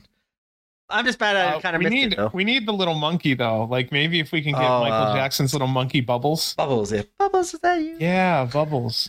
Like a little, yeah, I'm not even going there, but that would be hilarious. Well, I'm thinking like Doink and Dink. I'm thinking, like there was a smaller person that did like that. If Jordan could bring, or if Joey Janela could bring a freaking snake out the size of the ring, I think Santana should be able to bring out a little chimpanzee or a little monkey. A chimpanzee? He could bring out like, oh man, it's Las Vegas. He could find like 2 small Michael Jacksons and they come out with him. All the crowd would go nuts. But yeah, I was saying earlier, and I'll just kind of say it again. Not in small doses, in large doses, but in longer amounts of time, you bring him out, because otherwise people can get like, oh yeah, it's him, I know what's going to happen. It's really nice when you sit him upon a crowd where about 40% of them hasn't seen him before. That's what it felt like this night for sure. Yeah, so there's two special times watching Santana. The first time you ever see it, and the time where you're expecting all of his gimmicks that he does to come out, So towards the end of this match, like B was saying here, it was a touch under 6 minutes, like literally a second under 6 minutes. Santana kicks out of 2 pile drivers. He ends up running the ropes into a Canadian Destroyer into a DDT for the win. So our winner was Santana Jackson. I put that this was the fun match to watch. 2 favorites enjoying their time in the ring, doing what they do. I was happy, man. It was fun. Yeah. I said I missed it live, but watching it back, it looked like a fun match. But hearing the crowd reaction too was and kind of not being able to see anything was pretty loud. Insane. Yeah, like every move Santana Jackson did, like of course when he incorporated the Michael Jackson stuff into it, like that's when I heard the big pops and the clapping and the crowd going crazy. Oh my gosh. Well, all right. Well, yeah, that was a good one. Yes, and now we'll go into the next kind of completely opposite style of match, as the next one is a 3-way match with Jack Cartwheel going against Kevin Blackwood and Titus Alexander. Blackwood being inserted into this match as Blake Christian's not here. And this is what I thought would have been cool. Hey, maybe a number 1 contenders match for Blake Christian. Something to make sense of who's going to get the next shot, but that's a different thing I've already complained about. This match was great. I've always said Blackwood was a great wrestler. I just didn't like the 2-12 record getting a title shot. Jack Cartwheel's improved so much, and Titus Alexander is the future franchise, is a perfect heel between with these 2 wrestlers, and I think honestly one of the best matches of the night. I have another match that's my best match, but I think this in ring wise, this was a great triple threat match. So I just wrote down in my first note, fast-paced 3-way incoming. That I couldn't think of another way to put it. It's just I knew it was going to be fast-paced and it was going to be a lot of flying. I'm one of those people that Blackwood isn't my flavor. That's okay. It's nothing bad. I am going to be the first one to say that he had one hell of a good showing in this match here. And my son isn't a big fan of his. And even said, Dad, I'm not a big fan, but Blackwood is kicking ass tonight. So I want to go ahead and give him exactly where his due is. He kicked ass. I'm actually wishing him luck on moving back to Buffalo. So he's heading back there. So safe travels, Mr. Blackwood.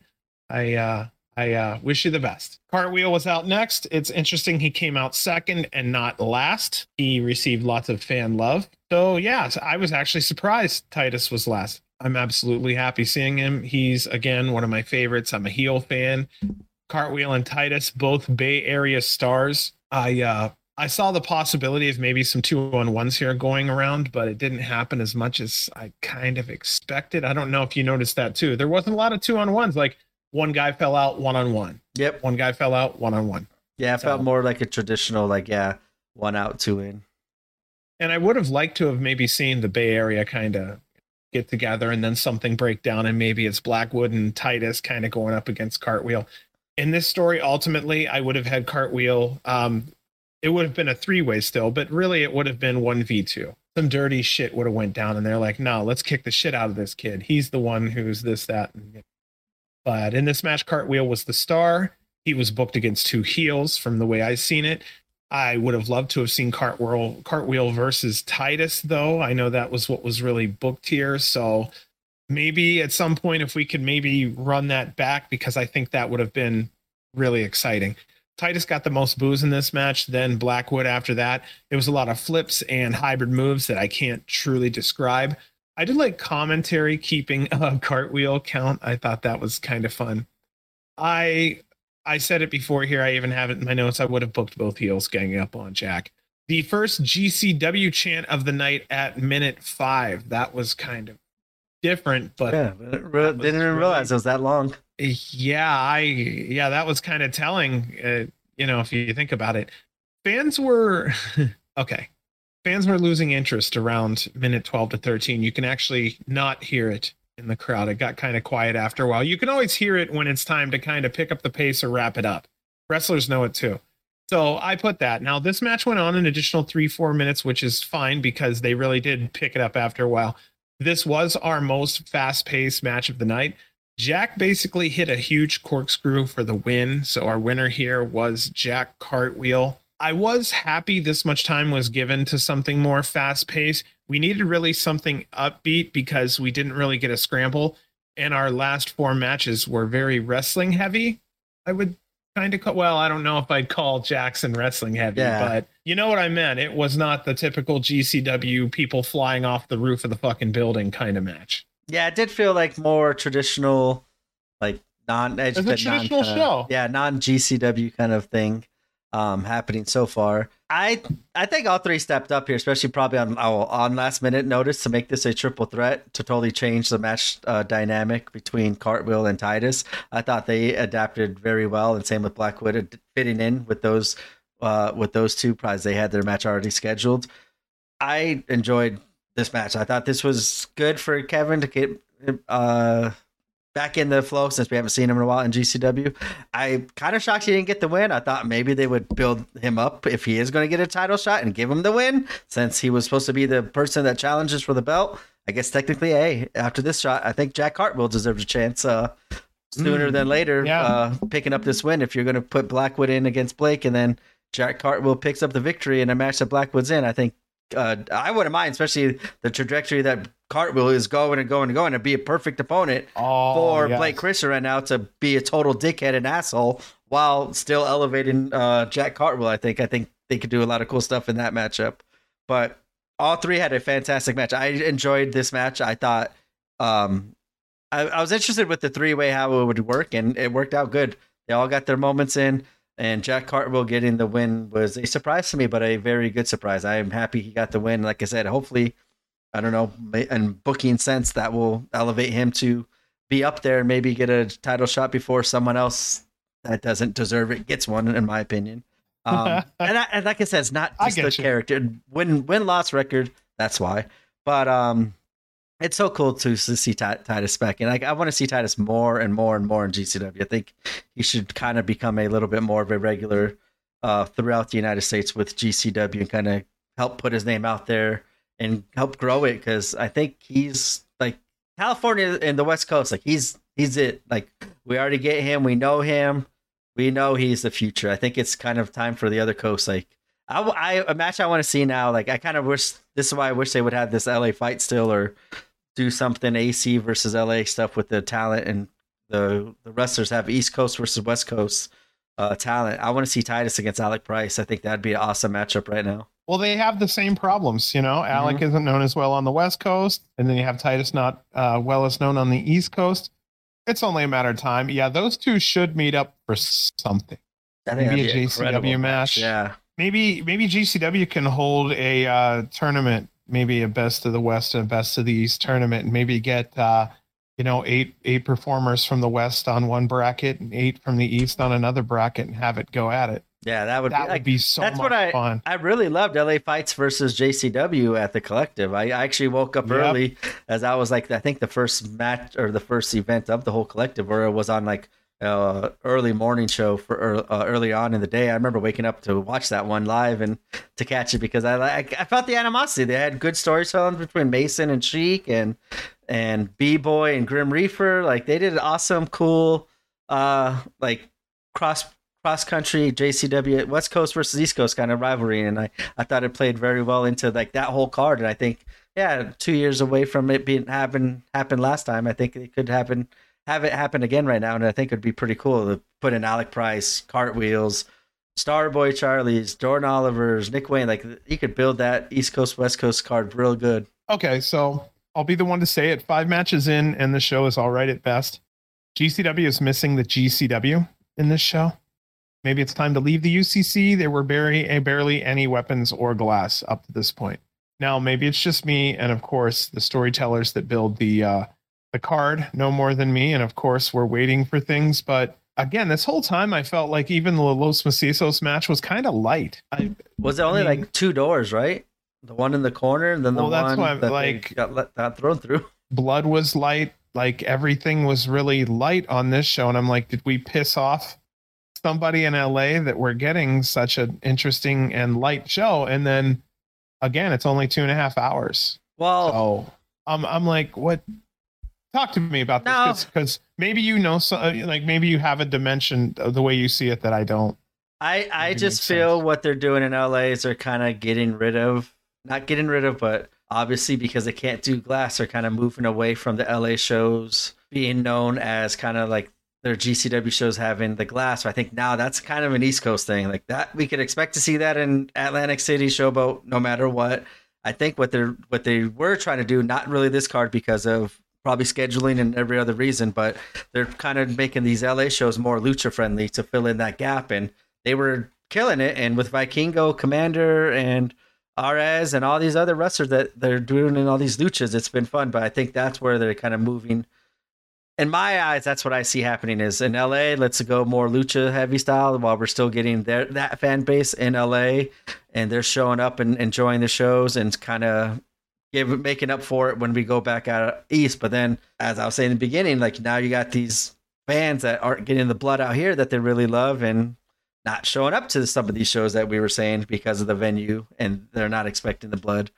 And they're getting their bloodlust from another company out in LA. That's fine. Go ahead for it. But I mean, I think what GCW has been doing with the lucha stuff to make up for the lack of ultra violence has been awesome and been working, other than this show, because obviously there was a lack of it on this show. So I think that's what really, in my eyes, that's where it was hurting. But that's where I've seen these last quite a few LA shows ever since. Shit, I don't think we haven't seen glass since Jimmy Lloyd went against Alex Zane. I think that was the last match that had glass at the UCC Center. That's over a year ago. So they don't get ultra, like SGC will bust out 15 doors and chairs and ladders and stuff, but that makes up for it. That's fine. But as we all kind of notice and see there and feel, there is a little difference there and little deathmatch ultra violence missing when you don't do the glass. But I think they're doing a great job filling it with lucha stuff. Yeah, that's why I'm saying if they would just move to a building maybe 20% larger and it brought in an additional 10% more people because of glass. Yeah, the UCC only has that one thing wrong with it. Isn't that sad? Yeah. It's like this really pretty girl and then you find out she only has one leg. Like, oh, that could be a benefit. But I mean, it's like, you know what I mean? It's the one or she has 12 toes or some shit. Like, you know, something a little, yeah, I can't recover from that. Yeah, he's laughing his ass off. So, yeah, that's the only thing that every time I step in, I'm like, well, all right. And I was already coming into this show feeling like it was kind of a light card. I don't know if maybe it's missing star power or maybe, but the whole night, the whole card, everything was off. I think I just don't know how to the talent. The talent, the action, non-lucha, yeah, lucha. That's what I meant. Lack of scramble. Yeah. So no lucha, no scramble, no glass. There was just some doors, some chairs, but it wasn't a lot. Yeah, that's I felt like that's what it was missing going into the show. Like as we kind of talked about the last one, my expectations were a little bit lower going into the show than any other show, just because of I saw the kind of the card and everything else happening, kind of going on leading into it. But like I said, I don't feel like I left there thinking, oh, it was down. Like maybe like at certain points throughout the night, I kind of felt it. But it was better than I thought. Yeah, exactly. I'll put it that way. Yeah, I think the talent definitely stepped up and delivered, especially these next 3 matches we go over. I think kind of do a good job of ending the night on a positive note, to get whatever sour taste the fans might have in their mouth out of it. Because the next 3 matches were, I think, the next match specifically, that's the one I think was the match of the night. I thought that was crazy and 1,000 times better than I ever thought it could. I thought it'd be good and interesting and fun and entertaining, but not that, as we will go over it here. But I felt the difference too. But I think that's it was. I just think overall, LA is going to become lucha territory, and East Coast is going to be out for GCW their time, and like they're Chicago and like mids like out west or out east, sorry, is where they're going to do the ultra violence, and out west is where they're going to kind of do the lucha stuff, is what I feel like. If they don't do glass out here, that's going to leave a hole in California. That's a big hole. I'm not going to start mentioning who's out there that might fill that deathmatch scene. There's a lot of really Now there's a lot of shitball Yeah, companies. but Actually. that There's company's a lot card. of shitball companies. Yeah, we saw that Some of card. them like, don't even holy have fuck. fucking rings. Yeah. Like, hey, I'll wrestle at your bar. Get the fuck out of here. You're not wrestling, you're pretending. You need a ring to wrestle. Anyway. Yeah, no. I'm just trying to be like halfway through the show. I'm like, okay, I gotta just break down and say it. I didn't feel like this was an A caliber show for an A caliber city, especially when it's sold out. And don't give me 5/6 of a show, give me the whole show. Give me a full 3 hour. We sold the bitch out and we have people still pouring in. Give me something to talk about. And if there's an extra half hour there, better send Effie out again. I don't know. But I think about that. You didn't have 2 people that we could have put together somewhere. That's why I was like, I was kind of thinking like with when they said the main event, I looked at the time. I'm like, is something going to happen? Is this like, oh, Cardona's going to come out? And that's how they're going to end the next like 15, 20 minutes of the show? Is something like storyline driven, which I would have been happy with and stuff. But like, yeah, I was kind of shocked when I saw, or I was expecting, to be honest with you, I was like, oh shit, Nick Gage is going to bust out a 60-minute classic here with Zack Sabre, isn't he? And that's how they're going to go viral with the show. totally NJPW style, you know, just surprise them with a fucking banger. That's what I was thinking of. But yeah, once it ended, I was like, okay, that's it. And yeah, we got 30 minutes to go. Like, what are we gonna do? Well, that's the thing. My money was full price. I don't understand why my show was only 5/6 of what it should be. You know what I mean? I'm not being picky, but $70 to $80 is $70 to $80, bro. They're right for that show.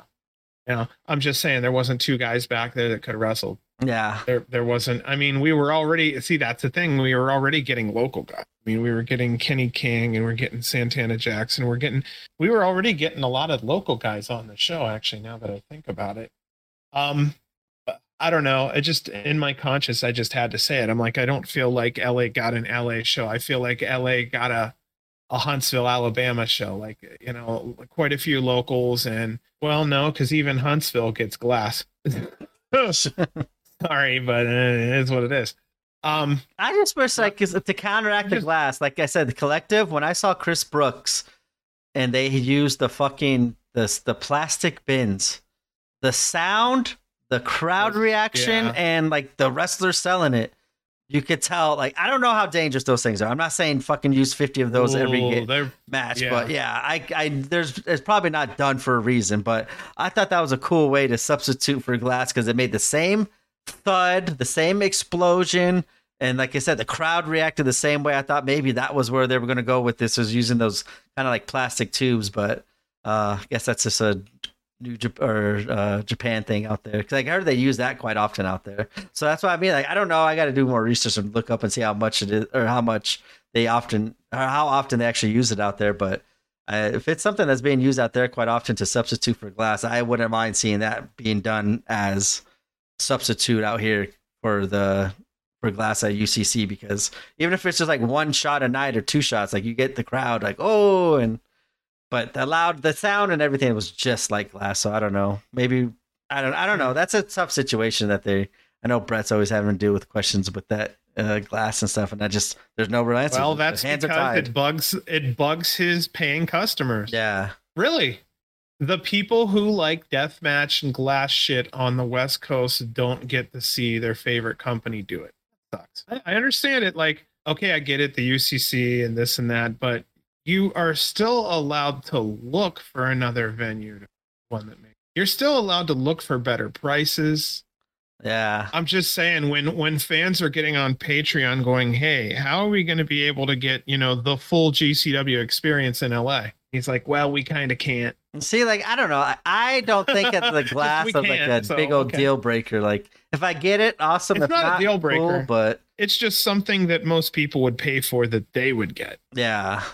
It's the level of danger and blah, blah, blah. You know what I mean? It's, yeah.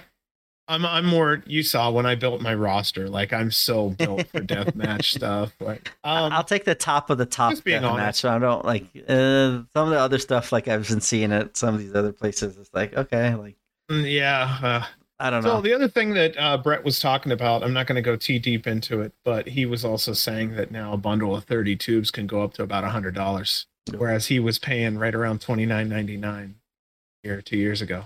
Yeah. Yeah, the prices have gone up, and that's a big deal. And then it really is a problem, though. It's not happening now, but in the next 5 to 10 years, in 10 years, we probably won't be seeing those types of tubes at all, let alone used, period. They're going to have to get creative in other ways. That the glass thing will be gone. He even said that a pane of glass, just getting a pane of glass is such a pain in the ass. Funny. But I mean, just transporting it. Yeah. Transporting it. It's one thing to just put 30 tubes in the back of your car from Home Depot. It's another to get a whole sheet of glass and then somehow get it transported and delivered. And so yeah. I don't know. I don't know. I don't know. I just had to say in good conscience, I'm like, wait a minute, we're deep into the show. I just don't feel like we got an LA show and LA sold out. I mean, we did everything we could on our end, including coming to this motherfucker and raising the roof off it. Like, just noise was great. And yeah, I don't know. I'm sure there was a reason, but I really hope that isn't the case again. Like 2.5 hours. Like, shit, the show was only 2 hours and 28 minutes on the recording. So that means I'm just, dude, I'm trying to say something, but it was disappointing. That portion was disappointing. Outside of a couple matches saving this motherfucker, Wow. half the people I like that. What I mean to say is half the people that I go to watch GCW for just weren't also there that night. So I'm just giving my honest opinions, you know. Well, I need my Jordan, need my Gringo, I need all these luchas and. Well, like I was going to say, we could cover what I think is going to be the best. What was the best match of the night right now, if you want to, because like I thought this was, one? Yeah, I thought in my mind this was the best match of the night coming up right here. So it is the sixth matchup of the evening: Rina Yamashita against Maki Ito. I think you're right now. Like, I'm really thinking about this. These girls really put it down. It got crazier than I thought. The crowd reaction was good, and I think both of them killed it. I enjoyed this match. Like, it hit everything. It had its wrestling, it had its comedy, it gets violent, it had good storytelling. Like Rina versus Maki was total polar opposites, but it kind of for me, it was just a struggle of like, okay, Rina's going to have to not get crazy, obviously, as crazy as she normally wants to because of the glass and stuff. And Maki would have to get crazier to beat Rina because what's Rina now? I think we said 21-0, 22, 20-0, 21-0, yeah. In matches, and that's just such a crazy stat. And Maki went crazy. Like, she drew blood. She kind of did everything that we always say, like, they're not going to do with her because of the Tokyo, Japan, the wrestling that she has, her other company back in Japan and stuff like that, and to kind of save her face and all that stuff, because that's a big part of her gimmick with the American Idol kind of thing, singer and stuff like that. I don't know. She went crazy, and I was a shock to me. Rina did a great job of being a heel in this matchup and playing that way to the crowd. And I think this was just another good show for Rina to show how badass she is. But I thought it was very awesome of Maki to put up that fight, still have her character and her character work, and be all happy and smiling and still do the comedy spots while taking the ass whooping. And kind of like, I did get surprised at one point. I thought she did beat Rina. I was like, holy, obviously, I think the whole place did with the count, but it was pretty crazy seeing Maki just hold her own against Rina. I think that was the most shocking part. It was in ring with the violence. She held her own with Rina in this matchup. All right, so Rina is way over, but there's only one person that I know that's over more than Rina, and that's Maki. Rina was very welcome in the UCC. Fans love her. She's very colorful and gets over in a different way than anyone else. She has all these facial expressions, and she doesn't have to say a word. She doesn't need to. Fans don't need it either. She's just as perfect as she is. That's how I'm kind of seeing it. Maki is different. She's a little more interactive. I'm going to say something here that no other wrestler does, that I notice Maki does. And it really does mean a lot, because I think it's a show of respect and thankfulness. But when she goes around the ring, at least to the people that are in the front row, she makes eye contact with every single person she passes. If you have a chance, check that out. She makes and locks eyes with every single person. And that matters to me. I'm into thankfulness and respect, especially from people who are in advantageous levels that, have nice things and they're in a good life. And, people who are thankful or people who it really means something. And it could just be her upbringing. It could just be how she grew up. It could just be pure thankfulness. Either way, it really does mean something when someone directly looks at you like, thank you, and then moves to the next person. And it's pretty cool. I just wanted to mention that. Well, that's what Kota Ibushi did when he came out during his 2 matches at GCW in the collective. I felt the same way, and I think I said that on the podcast. Like, he looked you in the eye, shook like each individual hand. Like, it felt like a personal meet and greet during his entrance for every single person. It was cool. It was, like you said, it's different to see instead of just being looked over and looked at the rest of the crowd or who's next. Like, it was cool. Or you're like slapping 5, but he's running by and barely even recognizing. Looking in the ring as it's happening. Right, and I get that. Yeah. There were dueling Rina and Maki chants before the match had even started. When the match did start, Maki and Rina really opened up by mocking each other's actions. Rina was the heel. She was disrespectful of Maki and giving middle fingers to all the fans. She went underneath the ring and started whipping out chairs very, very early into the match. There was a nice spot where Rina covered Maki in chairs and then beat her with another chair. It had this nice loud sound when she hit her. Minutes later, she placed Maki's head in a chair and then swung another chair like a baseball bat, and it popped her in the fucking head.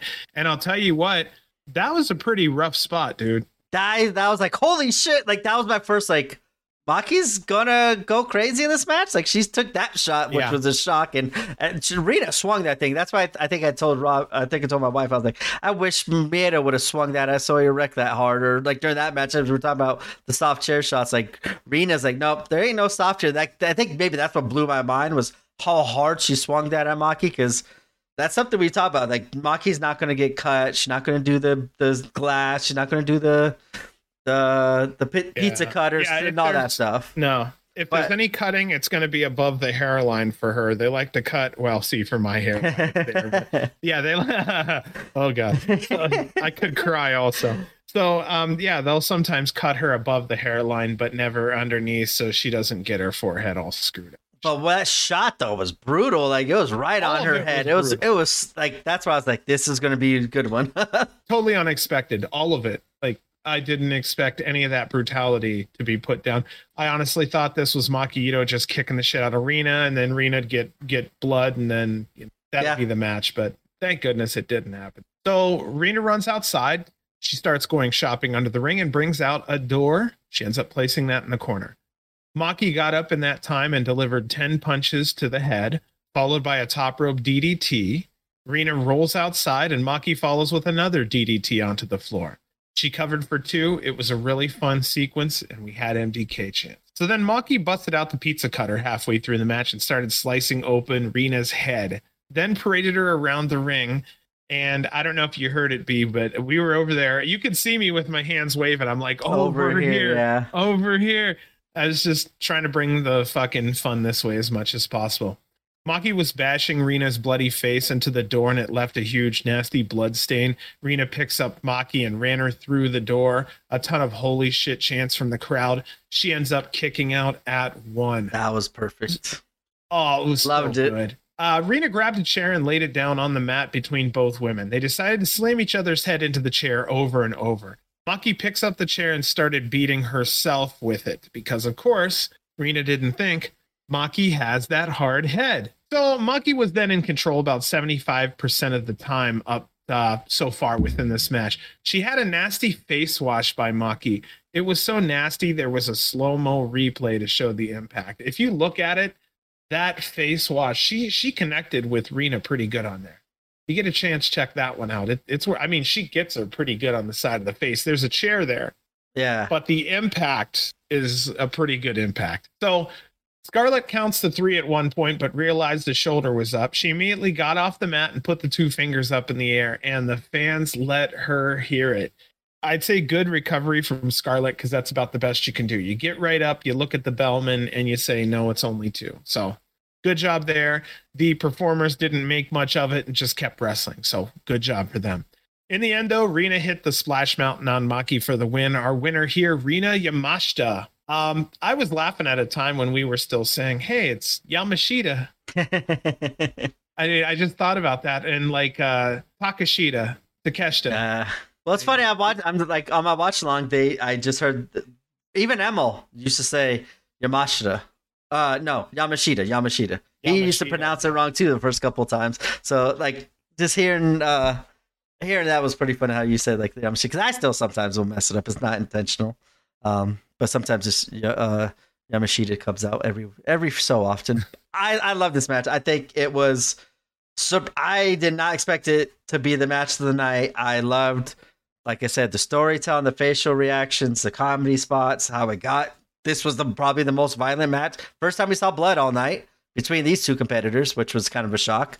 After Joey Janela, Sawyer Recabasisos, and Maki just taking the ass whooping. It was awesome to see.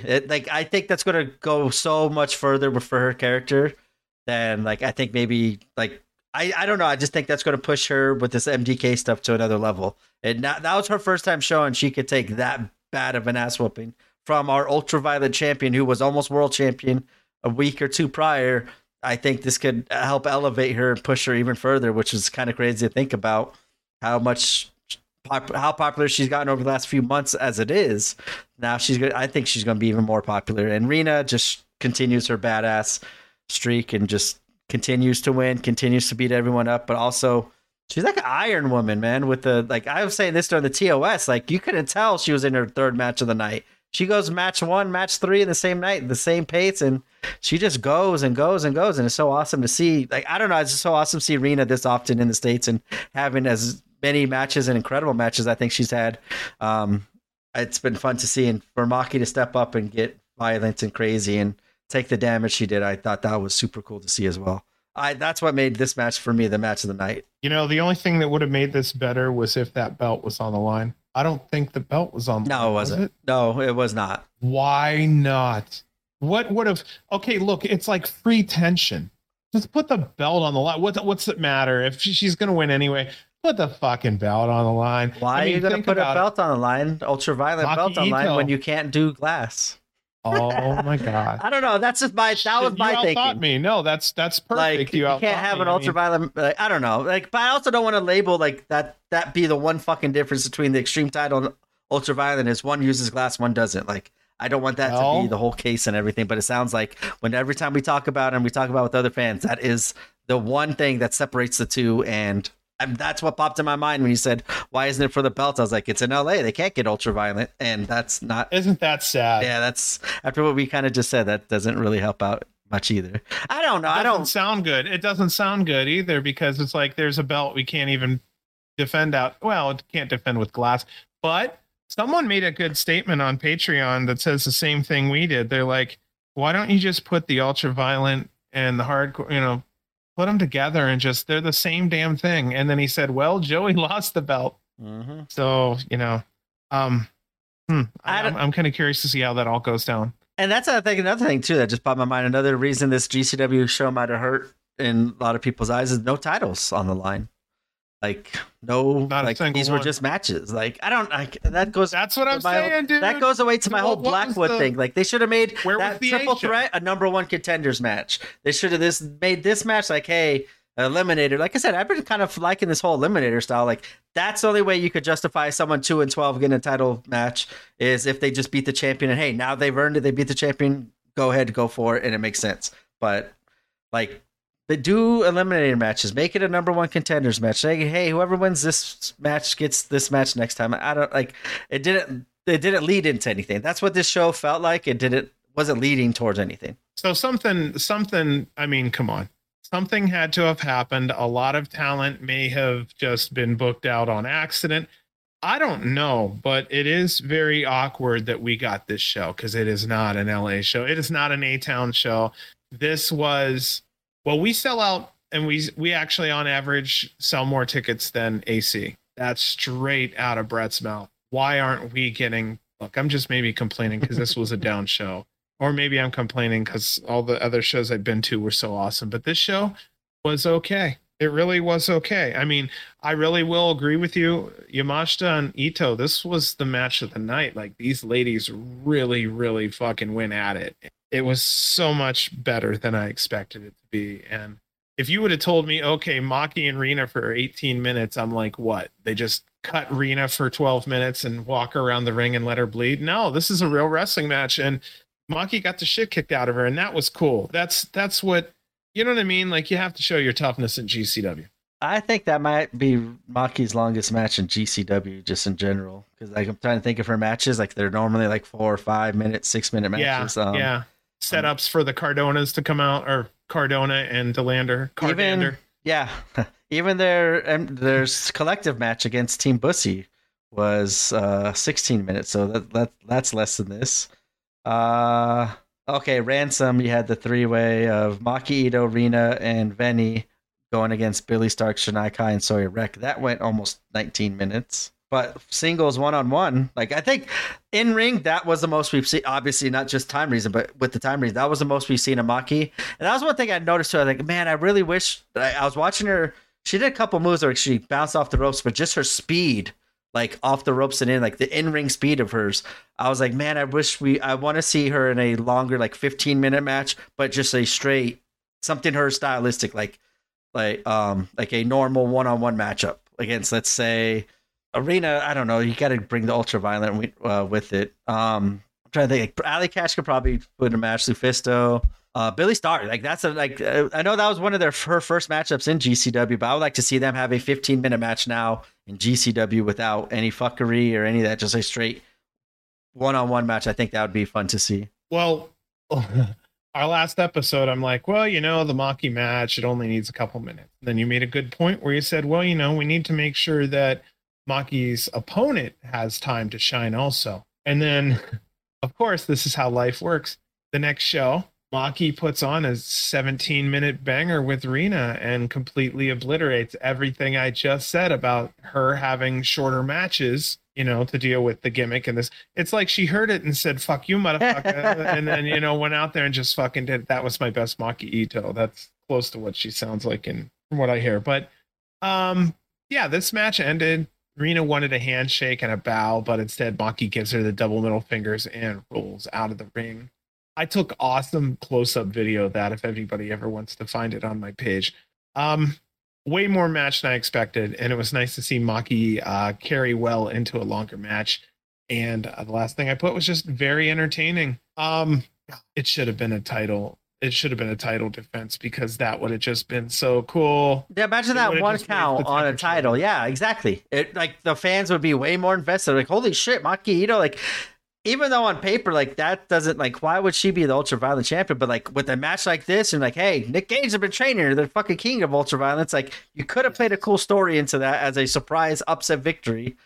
And like, imagine if this was like, well, I don't think you could put that as the main event over Sabre and Nick Gage, but just imagine if like that, a surprise happened on this card where Maki now becomes a GCW champion. I think that would be cool storytelling with could have happened with that.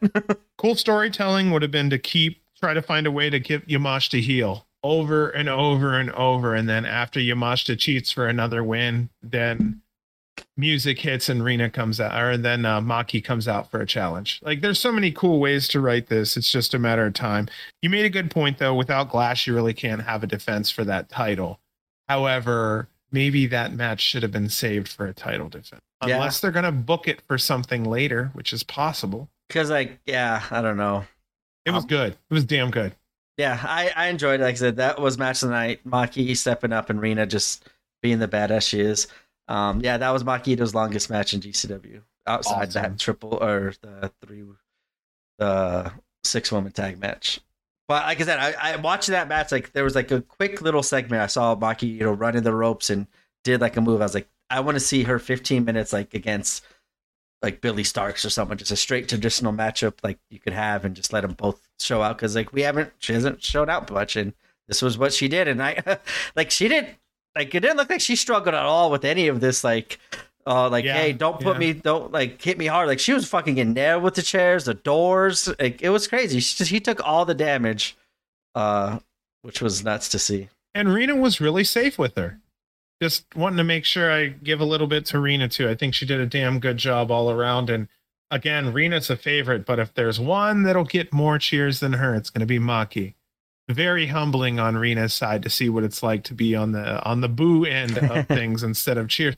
Well, she's always cheered. Yeah. GCW has been very kind to Rena. Yep. And she knows when to turn it off, on and off. This was one of those ones. She turned it on as a heel, and like her match against Casey, she realized that Casey was getting a lot of chance, and hey, let's give her more chance, and I'll take the bad guy heel, be a heel here. But guess what? I'm going to win. They're going to cheer me after end, so might as well get someone else over, not just me. That's what I've been loving about her run, where it doesn't seem like it's doing anything on purpose. It's like all just for her, but like everyone that she's getting in the ring with is getting the rub too. I think that's been awesome.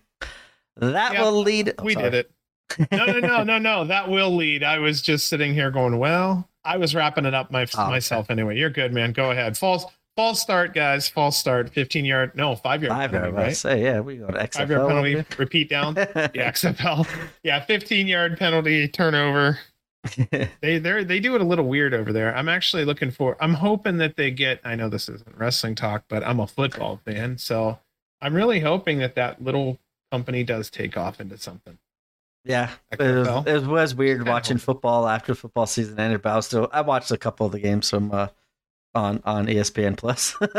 Did you ever watch any of the original shit? I went to the original shit. I was there for night one with He Hate Me and The Rock and Vince McMahon, and I was at that. Was that wild? Oh, it was fun. And I had so they practiced on our football field in high school.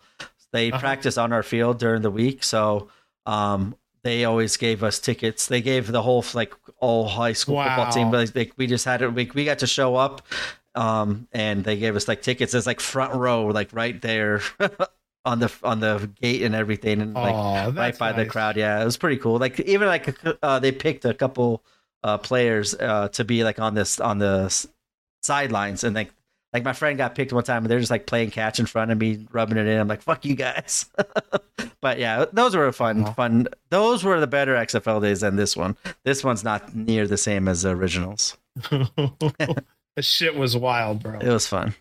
All right, back to wrestling as we have Kenny King, King King, going against Effie, and this match was what we wanted. We wanted a traditional, not too much with the playing around in the games and stuff. We got a little bit of it, but we're always going to get that with Effie. But I'm glad Effie turned in a really great wrestling performance, and Kenny King stood out and got to show GCW fans, other than they probably already knew who he was anyway, but from some new GCW fans that never heard Kenny King, got to see him, and they put on a great match too. I thought this was a tough match to follow, and especially I know we'll probably go over it, but what happened before the match even kind of hurt a little bit. It kind of threw everything off whack for that match, I think, because even both competitors you could see were kind of thrown off by it. But I'm glad that they, like I said, I was a tough act to follow. They did a great job of having a great matchup and told a great story. I enjoyed this match too. This was a tough match to not be up there with match of the night, but I think they did a great job of setting up or following that match and setting up the main event as well. Oh boy. So Kenny King out first. One of the best out of Las Vegas, talented and very smart in the ring. One hell of a trainer. Now Effie comes out to high praise from the fans. He's always very welcome with the GCW crowd. He brings the whole fucking show with him. He's dancing around. He's got the rainbow streamer that a fan threw. He's having a good time. So finally, the match starts. Kenny and Effie are probably going to have a true wrestling match, and I love that. As with anyone with a strong gimmick like Effie, they tend to rely on that gimmick to get them through their segment. Effie really doesn't do that, and those matches where he heavily shows his ring ability are truly my favorites. So I appreciate the fun side and the serious side. It's just, I love to watch, a cook flip the burger, but I really love when the guy cooks the burger good. So I really do like everything that Effie does, but at the same time, I'm still a big fan of fundamentals. I think it's because I'm getting old. It seems like both men agreed to have a mature wrestling match, and I think Kenny is a good dancing partner for Effie. Similar size and build, both know how to read a crowd. I believe in this match especially. That's really important here. They had to kind of get the match and the crowd back into it. Yep. So, they really worked their asses off. And if there was two people that could read a crowd and get them back into it, of course, the fan favorite, Effie, and then having Kenny King out there to call whatever needs to be called. It's just a fantastic 1-2 punch. Effie's take on the tarantula is interesting, and I think he should name it. Now, I didn't have a chance to go back in this note because I was going to try to name Effie's tarantula. Maybe at some point I will, and then I'm going to message him with the move name, but I'm working on it. It was enjoyable watching King have a little fun. He's usually a little more serious. Effie pulled that out of him. There were Effie chants as he fights out of the camel clutch. There was a nice spot where Effie went for the nipples and then Kenny liked it. Didn't even phase him. Then Effie bit him in the nipple and it got his attention. Effie then with the full moon, ass hanging out. He's fighting with his pants down. He's kind of showing his butt. It's funny. They do eventually get pulled back up at one point. Both men go for basically they go blow for blow. Kenny with the Tiger Driver. And then eventually, because he can't close out the deal on Effie, he starts to get frustrated. He's losing his cool. This brings out Effie chants. Effie then gets up, hulks up, hits a sack rider. King reverses. King goes for the royal flush, and Effie turns it into a cradle for 3. 1, 2, 3. Effie is our winner. Somehow he outsmarted a technician by reversing the royal flush nonetheless. Very, very interesting booking. What did you think, man? I love this match. I really did. Right? I'm watching it back now because that's they had some good spots, but good wrestling. Like you said, great wrestling. I loved how when it was time to have fun, I think they used that to get the crowd back into it because that's what Effie. That's Effie. Like he's going to do this stuff. Like I don't hate it and stuff, but sometimes when the whole match is revolved around that and it just kind of takes away from that, that's when I don't appreciate it and like it as much. But during this match, whenever they did do it, as you said, I think they used it to get the crowd back into it, and I thought they did a good job. Like I said, this was a tough match after that happened. After Solomon Rina versus Maki, and then now setting the stage for the main event, I felt kind of bad. I would like to see this kind of somehow, some way be ran back together. Maybe even teaming Kenny King and Effie up as a team. I thought they worked very well together. The whole chemistry, the match flow, and I think for entertainment purposes, this was probably one of the more entertaining matches with Jimmy Lloyd and Santana. But I really liked how they, as you said, the time to get dirty, they did great wrestling, great striking, and they told a great story while also having fun in the ring. And I want to see Kenny King back and get under a better situation than this match kind of started for him. But Effie and Kenny King did a great job getting it back on track and having a great match. And I'm shocked Effie got the win. I'm glad he did. I'm glad the GCW got the win because usually when these bigger names come over, we kind of expect a loss. This one didn't catch me off guard. I expected Kenny King to win. I don't think he's still employed by Impact Wrestling. I think he just is now free agent. So maybe that's why it was maybe a little bit easier for Effie to pick up the win because they didn't have to go through TNA's or Impact's politics. But Effie getting the win was cool for me. And like, I want to see Effie in the title scene somehow, some way. I think they do have a match coming up. I'm not 100% sure, but I do think Effie deserves to be up there with all these performances he's had as of late to be challenging Blake for the title. I'm with you. We talked about this before. He doesn't need the title to be himself and to get over, but it doesn't hurt to let the fan favorite get a shot every now and then. Yep. So I think I'm kind of with you on that one. That's a good point. I wrote down here that Effie used a mix of horniness and talent to defeat King. They end up shaking hands. Both men got an ovation from the crowd. I was entertained. I also noticed that, the crowd was hot the whole show. I don't know if anybody noticed here too much, but I'm not really saying the cheers that were coming on. There wasn't many. The crowd was just plain fucking loud. Like, there wasn't anybody leading many cheers, so I didn't have a lot to write down. And if you listen, there aren't a lot of cheers. It's just plain fucking loud. I was trying to start and say, whenever they do Effie's nipples and they twist it and everyone chants like Daddy likes it. Well, when he was doing Kenny's and Kenny's like, and like I was screaming like Kenny likes it, but no one else would hop on, so I stopped. Well, we did have a suck that dick chant. It never really picked up like we hoped it would have. Not the dick, the chant. All right. all that craziness will lead us into our main event of the evening as Zack Sabre Jr. goes one-on-one with Nick Gage. Like I said before, I did not know what this would turn into if Nick would have to get a little old school and roll around the ring with Zack Sabre, or if Zack would get a little crazy. But we got a mixture of both. And I'm going to bring up one thing. I know I might be spoiling it here. I'm going to make a note of it and bring it up, and I'll cut you off when that time comes because I don't want to spoil anything with your notes. Nah, come on, man. It's okay. It's okay. Well, go for it. Okay, well, you're allowed to break all the rules. That's not on my show. When they bring out the tags, and like someone brought up a great point. It's like that's not just Nick's giving up and saying he has to resort to this violence. It's smart. He just took away and made it miserable for Zack Sabre to roll around on the ground and do all that wrestling in the thumbtacks. I was like, fuck, it went over my head. I was like, oh, he had to get dirty and that's how he had to win. But I'm like, no, that was like great plan. And like, Nick's not going to want to roll around in the thumbtacks with me, or not Nick, Zach's not going to want to roll. So let me just set the tone there. And I thought that was such a cool little detail, but whoever tweeted it out, like said it perfectly. And I was like, I'm a fucking idiot. I didn't catch that. But I thought that was a cool little detail throughout this match. Yeah, it was one of those things where he's like, okay, you got ground game. I'm just going to set the ground on fire. That's cool. Like I said, I went no, Nick has to get desperate. But I'm like, oh shit, nope.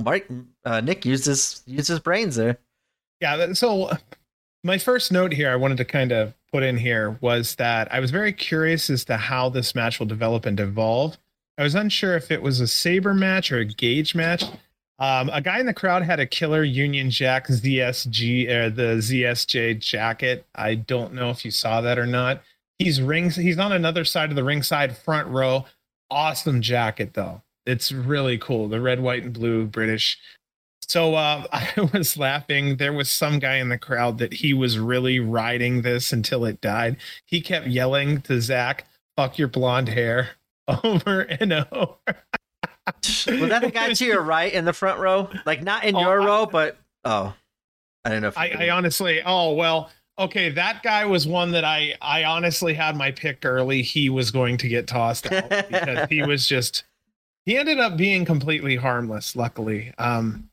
But he was definitely cracking up a lot of us in our little section over there because some of the shit he would say would it's like you cranked up a 10-year-old and you gave him an adult's body, and some of the shit he came out with that was it was funny. Nick comes out of the curtain and gets absolutely swarmed. I'm going to mention the asshole guy who got kicked out for removing the bandana from Gage's head. Fans all agree online, except for maybe a couple friends of his. He is not one of us. He does not want to participate and get along like the rest of us. Not only that, but he wants to be special. This was the same dude that got kicked by Garcia and pissed off Fatu. Security handled most of the entrance much, much better. We weren't pushed. We weren't uncomfortable. Everybody got their small moment with him. And outside of, I think, one guy for a small amount of time, everybody stayed in their sections. We went up to that ring and we started pounding that ring as quick as we could. We are trying to keep the noise going. We had a lot of Zach's gonna kill you chants coming from the fans. NJPW and Zach travels well, obviously. The match had attention early that was felt in the chants. We had a lot of MDK chants moments later. It was a lot of back and forth, really, because we had Zach's fans over there saying shit. GCW fans are saying shit to Zach's fans. Emil starts announcing and Gage grabs the mic and asks, "Where's my fucking gang at?" And of course the place went nuts because we just hadn't heard that yet. So on Zach's entrance, he gets heavy cheers. Dude comes off very professional. Also, he is a very, very, very nice guy. I'm a talker. He genuinely talks with you and he cares enough to share himself. He never asked for $1. And just when I thought, okay, he's done, he starts an additional conversation. Like, he is happy to talk with you. And I really like that a lot. And he took pictures. He did everything. I mean, if you're in a line with Sabre, you be prepared to wait for a while. But when it comes your turn, it's going to be a genuinely pleasant experience. And you're going to be happy you had that conversation with him. So I recommend people that if they want to, please go out there and talk to him. He is a regular fucking guy, like just a regular nice guy. I wanted to mention that for sure. Um, Gage was hype and in some type of a rare form. Looking at him close up, he was fucking pumped up. I could see it. Emil's calling the main event with Dave Prazak. What an awesome fucking team for this main event. I don't know how attaining Zach came about, but I'm very happy I got to see him live twice. Yes, that's a cool with thing. Yeah, you've seen him twice too, right? Yeah. 3, 2? Two. Twice. No, well, if you count AEW shows, I guess a couple more times, but Well, that was far away. Those don't count. Right.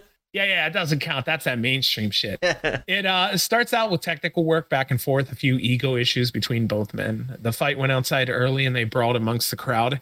Gage threw a chair in the ring and Zach threw it out of the ring. Gage then throws in another one and Zach threw that next one out. Gage grabs a door and Zach couldn't get it out in time. The door ended up being propped in the ring corner. That was actually really funny. It was just a cute little thing where he'd kind of have this childish little smile and drop the chair right back out. Oh, you wanted this, Nikki? Bye-bye. It was a cute little spot. Zach had Gage scouted very well. This felt like Zach's territory, honestly, just the way the fans were. He seemed more comfortable than Gage. Gage's answer was adding weapons. He said he wanted to fight Saber Gage style. Zach eventually gets put through the door in the corner. Gage then brings in a bag with thumbtacks in it. Fans really get loud. He placed them all over the ring, not just in like some little pile or a little spot. They are all over. I'd say about 40% of the ring at some point just completely gets covered in thumbtacks. I'm honestly happy for Saber for christening himself into GCW this way. It's one of the only ways to gain GCW fan respect. So I'm really happy that he went out there and did this. And of course, he obviously accepted to do this on his own. And if you think about it, when they're planning this match, he's sitting back there going, you know what? This is GCW, man. I'm going to do it. I'm going to go out there. I'm going to put myself in the tax for everyone. And that's what Cardona did to get himself over with GCW fans. I mean, like night one, taking light tubes. Yeah. From like that guy, like Zack Sabre, I didn't expect the thumbtacks or any of that stuff, but once I saw it and him rolling out there, I think I told my wife like 10 times, like, that's so cool that he's like wrestling Nick Gage's style. Like you can tell he enjoys, he appreciates GCW. He's going to adapt his, like this match is going to be a GCW kind of style and he's going to change it up because it looks like, I don't know if it looks fun or whatnot, but he's like, hey, this is what the crowd wants. And I think that was so cool of him too, like the way to kind of endear himself to the GCW fans. Yeah, man. He's like, this is GCW. I got to do something. He's like, let's get the fucking thumbtacks out, bro. So, Gage got his hand stomped into the tacks. Both men rolled into him. Zach's back had tacks in him. Adam Galt was counting shoulders with tacks on the mat. Gage DDT'd Zach into the tacks, picked him up, and then a spine buster into the tacks. Zach looked stunned. So then Gage set up 6 chairs in the middle of the ring, all of them touching each other. Nick then grabbed Zach, got on top of the chairs, and pile drived him, well, I'd say through the chairs, but they all didn't bend. It was more like they kind of fell apart. It was really a rough landing. Zach looked out of it for a small moment of time there. So then Gage gets the choke breaker for 2. He turns it into a crossface. Both men are trading pins for 2. Both stand up and then eventually start trading punches. They booked a very even match with both showing off their own unique abilities. So at the end here, Zach had Gage's ankle. Adam asks if he want to give up, and he gives Adam the middle finger. Zach turns it into a cradle, and he gets the 3. Our winner here, Zach Sabre Jr., and is that our second cradle of the night for a win? Maybe I'm wrong here. I swore someone, who was it that just reversed into a cradle? Oh damn it! Now gosh, I can't think. It was one of the ones we just reviewed. Oh my goodness! Someone reversed it into a cradle. Oh my god! I'm getting there. That's okay. It's getting late. Kevin Knight and Alec Price. There you go. Yeah, that thing got. God, look at you. Wow, look at cage match. No. Yeah. So, what do you think about this one, brother? I loved it. I thought this was a great main event. It was really. It surprised me just because Zach getting the tax. When it was serious and they were kind of rolling around before all the fuckery came in, Nick Gage, I think, like, did a really awesome job the first couple minutes. I thought was awesome with showing off, like, hey, you ain't fancy. I could do the same shit you're rolling around here doing. Like, I thought that was like a middle finger towards me kind of thing. Like, I don't know if I misspoke or when I feel like I did. Like, I know Nick Gage could wrestle. Like, I seen him back, like actually wrestle without any fuckery. And like, this was when he was in really good shape and stuff. Like, I just don't think that I didn't think at this point in his career he could hold his own against Zack Sabre Jr. And okay, I said that and he proved me wrong. I take that back. He fucking held his own there. And as you said, he did the same with Leo Rush. He did the same with Speedball. So I just thought with the technical grappling, like, I thought Zack Sabre would be kind of in a class of his own, and he is, but Gage was right there knocking at the door and showed that he still has it, still never lost, and could do that when called upon. And I'm glad he did that to shut me up, because I think maybe I did I felt like maybe I misspoken afterwards and said it, but I'm glad he did show off great match. And like, he's like, it's just awesome. Think about these last couple not these last couple, but since Gage has kind of been back, we had Leo Rush, Speedball, Zack Sabre Jr., just like those names, like all incredible names, and like not typical GCW style of hardcore ultra violence, and he's had incredible matches with every single one of them. And I think that's just a testament of like how well he's gotten himself back into wrestling shape, and like he could still go. I'm not going to say like, oh, he needs to be an announcer. He's going. He could still go. I think they announced his weight at 198 or 196. I was like, that's the first time he's been like under 200 in a while. I know it's whatever they're saying, but I like cool kids. Like, sometimes they acknowledge it. Like, there's like, I think Suzuki is like 205 or 7 pounds, and he's like, calm down now. I don't know, a little too high. Like, he plays into it. So I really enjoy how he's gotten himself back into shape, having great matches, and is killing it now. And this one was another one. And Zack Sabre, like I said, him taking the thumbtacks, the doors, and the fuckery, and still having an incredible match was awesome. And I thought that was, I just look at it as a good thing for GCW. Like, I trust Nick Gage. I trust GCW. New Japan gave him that trust to do that shit too. Like, you're not going to see Tony Khan. You couldn't even see Tony Khan have John Moxley rolling around and shit, but you got Zack Sabre rolling around in tax and stuff as champions for his promotion. So I just think that was cool of seeing how much trust GCW Nick Gage has with other companies and top performers around the world, and they want to come out of their way to go to GCW and wrestle. Like, Zack Sabre, Kenny King. Like, I just think that was cool on this night to see those two go out of their ways to make sure that GCW had a good show and perform for them. And I think these last 3 matches kind of not helped save the night, but made it way more enjoyable for me, and kind of encapsulated what a typical GCW show is, with the fuckery, the great wrestling, the storytelling that they had just in the matches, even though nothing was furthered on in any other stuff. But like, throughout the matches, the great struggles of the back and forth to get their advantages and stuff, I thought was great. And I think, like I said, those 3 last few matches saved it for me. Okay, so I'm just going to kind of put it out there because we're deep in the show just for fun. Maybe quote me one day. Something tells me there may be a secret Nick Gage championship run. Maybe just another little secret one we don't. He's in better shape than he's ever been. Yeah, he's in better shape than he was for his championship run. Yeah, I agree on that one for sure. I wouldn't be against some asshole like Blake running the place for months until people are so fucking sick of it that he comes out of the woodwork and goes, nope, Papa's sick of this shit. Time for you to come home. Goes from there. But then even have Matt Cardona come out, even if it's like for one night, and next night Matt Cardona comes out and roys the party, and then that's a, like, I hate to say transitional champion, but boom, that's how you could keep the heel heat that Christian has. Nick Gage gets the pop and gets to be champion one more time and gets the crowds all happy, and then next night fucking the ruiner comes in and ruins it all, Cardona, and we still got a hot Nick Gage and now even hotter Cardona with the hot Blake Christian as a character with story and momentum. I wouldn't mind seeing Nick Gage champion. No, not at all. If you ask me, back in October, I was saying, that Moxie match. I was even saying, and then nope. Nick Gage once again puts me in my place and tells me to shut up. I got hurt that night. I wasn't I wasn't nothing bad. I got hurt. That's why that match didn't live up to your expectations. Here's what it looks like when I'm not hurt against Leo Rush, and fucking incredible.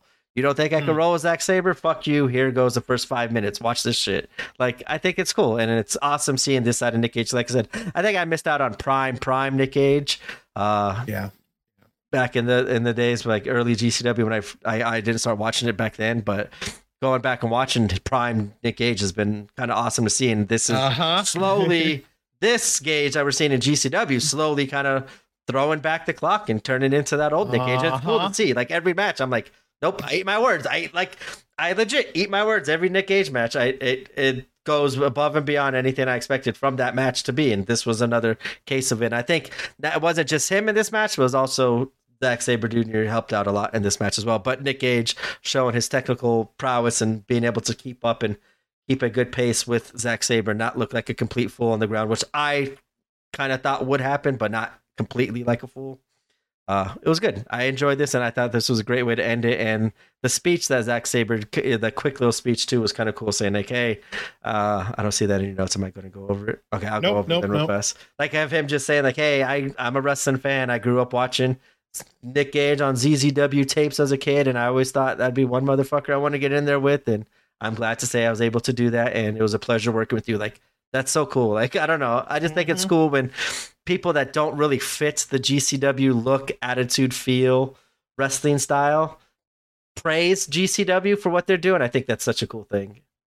Yeah, I think it's kind of like a big deal now that a lot of the wrestlers, they want to come over here and wrestle for GCW just for one night, just to get the feeling that they can't get from the fans in their own company. Will Ospreay was like the giant one for me. I'm like, holy shit. Like, he's coming out here to have a match with Nick Wayne and the Fett.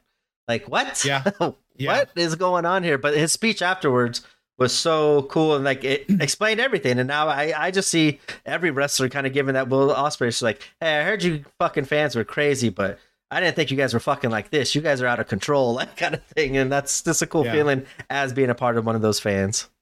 So, yeah, this match went places I didn't expect a Sabre match to go, but it is GCW. After this, some fans were booing Sabre, but that was just because of the storyline aspect of it. Most of us were just thankful for what we've seen. I also feel thankful to see a matchup that I didn't know I wanted. I had no idea I wanted this. And after I was done, I was just, it's like somebody said, you got to try this fucking new sandwich. And I'm like, I don't want to try this shit. And it ends up being your favorite sandwich. Yeah, that's how I ended up with the Bobby at Capriati's, bro. Oh, I've been talking to my father-in-law about that. I was like, I usually have it right around Thanksgiving time, but I've been telling him how that's like the best sandwich there. And that's like kind of what they're most known for and stuff. He hasn't tried it yet, but I find myself Philly the same way. Steak and Bobby. I get like. Sorry, man. We're talking now. Well, we get Capriati's quite often because.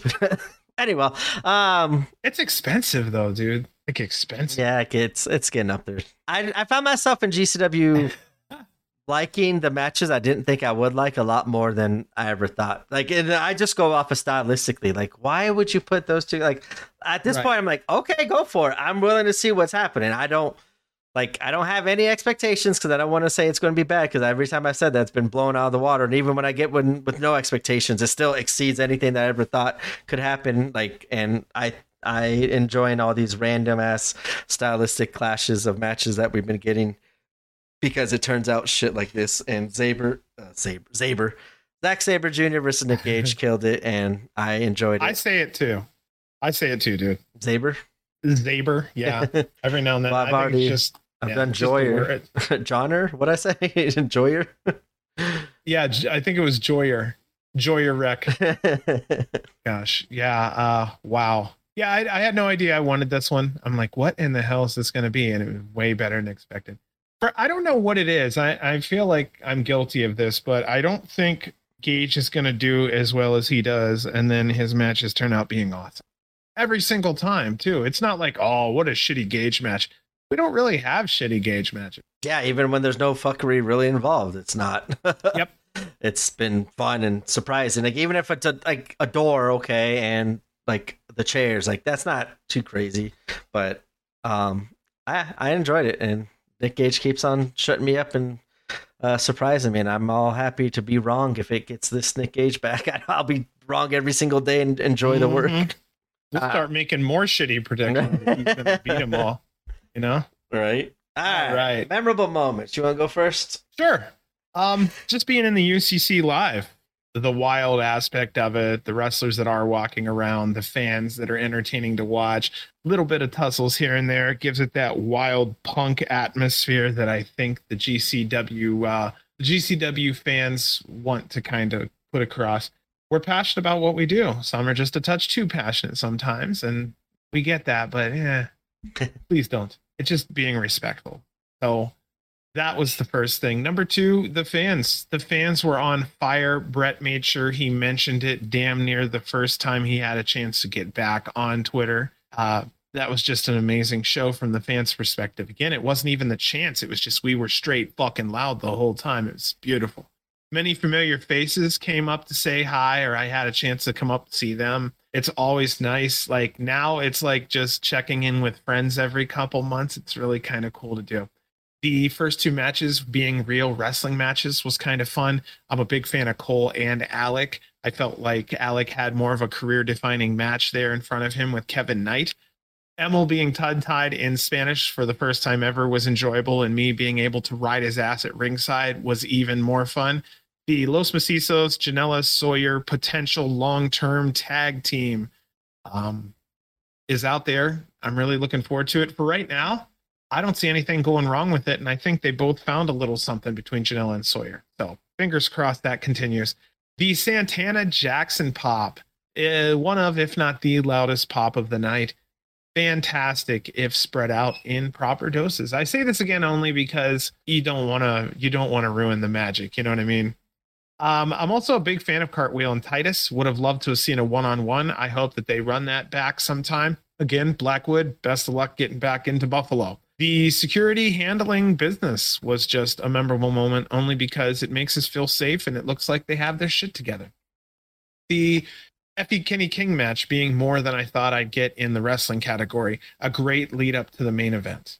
And then lastly, Gage and Sabre being everything I couldn't have expected and didn't know I wanted. So that is where I leave it here. I had a lot of memorable stuff, and I think part of it was just because chilling. Yeah, being there too. Chilling. Being there to get to see it a lot too was is always memorable at the UCC Center.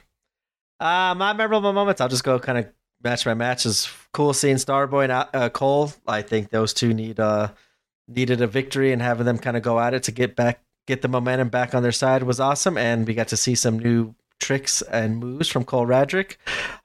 Seeing Kevin Knight in GCW, like I said, he looked like he belonged. He was awesome. He looked like a star and had a great match with Alec Price. I would have wished it would have gone on a little bit longer just to see a little bit more of Alex Price and showcase him.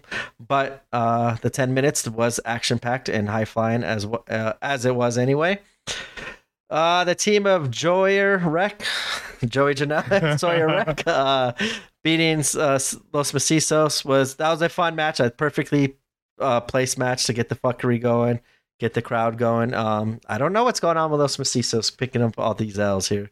I'm kind of hoping it maybe leads to a turn or a matchup at some NGI or some tournament or some sort of death match. I want to see some fuckery between something. Those two. Yes, something. Yes, as you said, Santana Jackson's pop of the night over Jimmy Lloyd. I wouldn't have predicted that at all, but it was so awesome seeing and cool to see him get that love from the UCC crowd. Jack Cartwheel picking up the surprising victory in my eyes, beating Kevin Blackwood and Titus Alexander. Like I said, if you want to make some sense booking wise, you just were going to have Blackwood challenge for the title. He lost this match. He shouldn't be anywhere near that title scene right now. And since Jack Cartwheel did pick up the victory, I suggest we give it to him in the near future. I think him and Blake Christian would have a pretty cool match that could tell stories in that title defense. Next up is Rena Maki, match of the night. That was crazy. Rena just being the tough woman that she is, and Maki stepping up and taking a lot of that punishment while delivering a fun 17-minute match. That's awesome. I want to see more of that from Maki moving forward as well. Effie versus Kenny King. Like you said, I'm glad they got the pure wrestling involved. That was good. Good ring. And like I said, Effie picking up the win was surprising. I'm glad he did pick up the win over Kenny King. We need to see a local pick up a victory, or not a local, a regular pick up the victory every once in a while. And the main event was a shocker to us all as Zack Sabre went and rolled around in tacks, to defeat Nick Gage, who kept up with Zack Saber's in-ring ability and had a fantastic main event in the UCC Center. Yeah. There's some crazy upcoming shit. Do you want to just, I can kind of roll through it real quick if you want to. Yeah, go ahead. Okay. So here we go. So on the 23rd, I believe that's a Friday. Let me double check that real quick. I believe it's a Friday. No, yeah, Friday, Saturday, Sunday is this week. Yeah, we have Friday, Saturday, and Sunday shows. So Friday, this is going from Chicago, Illinois. We have GCW's Ride or Die. This match has a tag team, Alec Price and Cole Radrick versus the Bang Bros. We have a singles match, Commander versus Jordan Oliver. Another singles, Arez versus Cartwheel. A 6-man tag team, Los Macisos and Rina Yamashita versus SGC and John Wayne Murdoch. Where are these fucking matches in LA? The tag team, Joey Janela and Sawyer Wreck versus Bussy. Singles match, Lufisto versus Steph DeLander. Another singles, Metalik versus El Hijo del Vikingo. GCW World Title match, Blake Christian versus Gringo. Jeez, dude. Why isn't this the LA show? Commander versus Jordan Oliver, Arez versus man, this is what I'm talking about. Then when you read a real card, you're like, wow. Okay, so that's Friday night. Saturday night, we have GCW Mastermind. This is coming out of Huntsville, Alabama, from the Von Braun Center. So far, we have listed Jimmy Lloyd and Los Macisos versus Jordan Oliver, Mike Jackson, and Nick Gage. Cole Radrick versus Hunter Drake. Hold on, yeah, I know, right? Let's go over the name. Yeah, I'm pulling it up while you do this. Oh my gosh, it's killer. Tank versus Joey Janela. John Wayne Murdoch versus Sawyer Wreck. Killer. Rina Yamashita versus Effie. That's an interesting little matchup. And then we have for the world title, Blake Christian versus Adam Priest. No idea on that name. I got the letters. I don't have what it means yet. Oh yeah, it was crazy. Okay, like here we go. I got it. Pension. Here we go. All right, that team of Jordan Oliver, Nick Gage, and Mike Jackson going against Los Macisos and Jimbo Lloyd over there. It is YMASAIWAPDK. Young, middle-aged, senior, average IQ with a pension death kill gang. I loved it. I loved that when I first saw it. I saw the letters like, what the fuck is this? And then I saw at the bottom. Right. I was like, oh my god, that's the greatest thing ever. Wow. I loved it. Yeah, those cards are crazy. That Chicago, I'm really looking forward to Friday night. At Talia Hall, too, of all the places. I think that's going to be crazy. Friday night. Well, that's the thing. Actually, that's in a couple days. Dude, we don't work that day.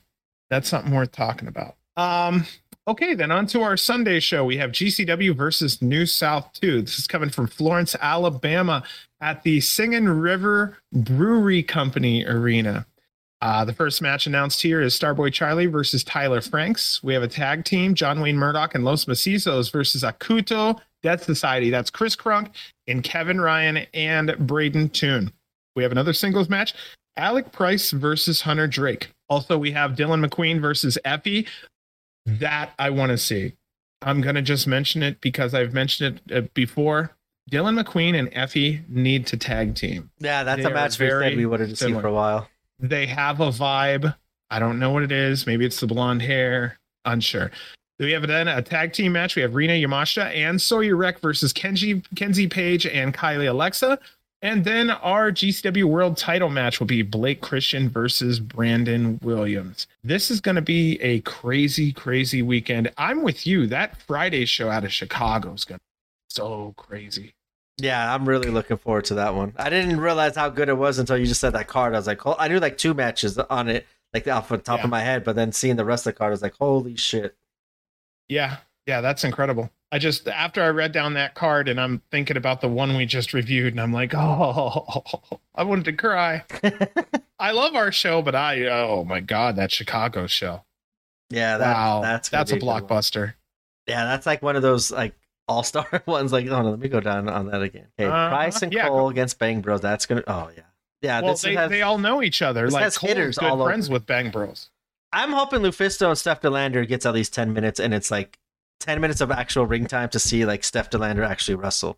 But they might just not do it and fuck around with Innkeeper looking strong and not do it. But I would like to see the kind of like what we see on Maki versus Rina. I want to see how much Steph Delander's improved since her NXT days in wrestling, because we haven't really seen too much of it other than a match with Masha, I think, and that was kind of thrown together last minute kind of thing. Yeah, actually, I don't know, man. They've been kind of hiding her wrestling. I want to see her come out and do some more because I know she can. Yep, I'm the same way right there. But yeah, I'm really looking forward to that. That's one card that will be fun to discuss. And so that leaves 3 shows this weekend.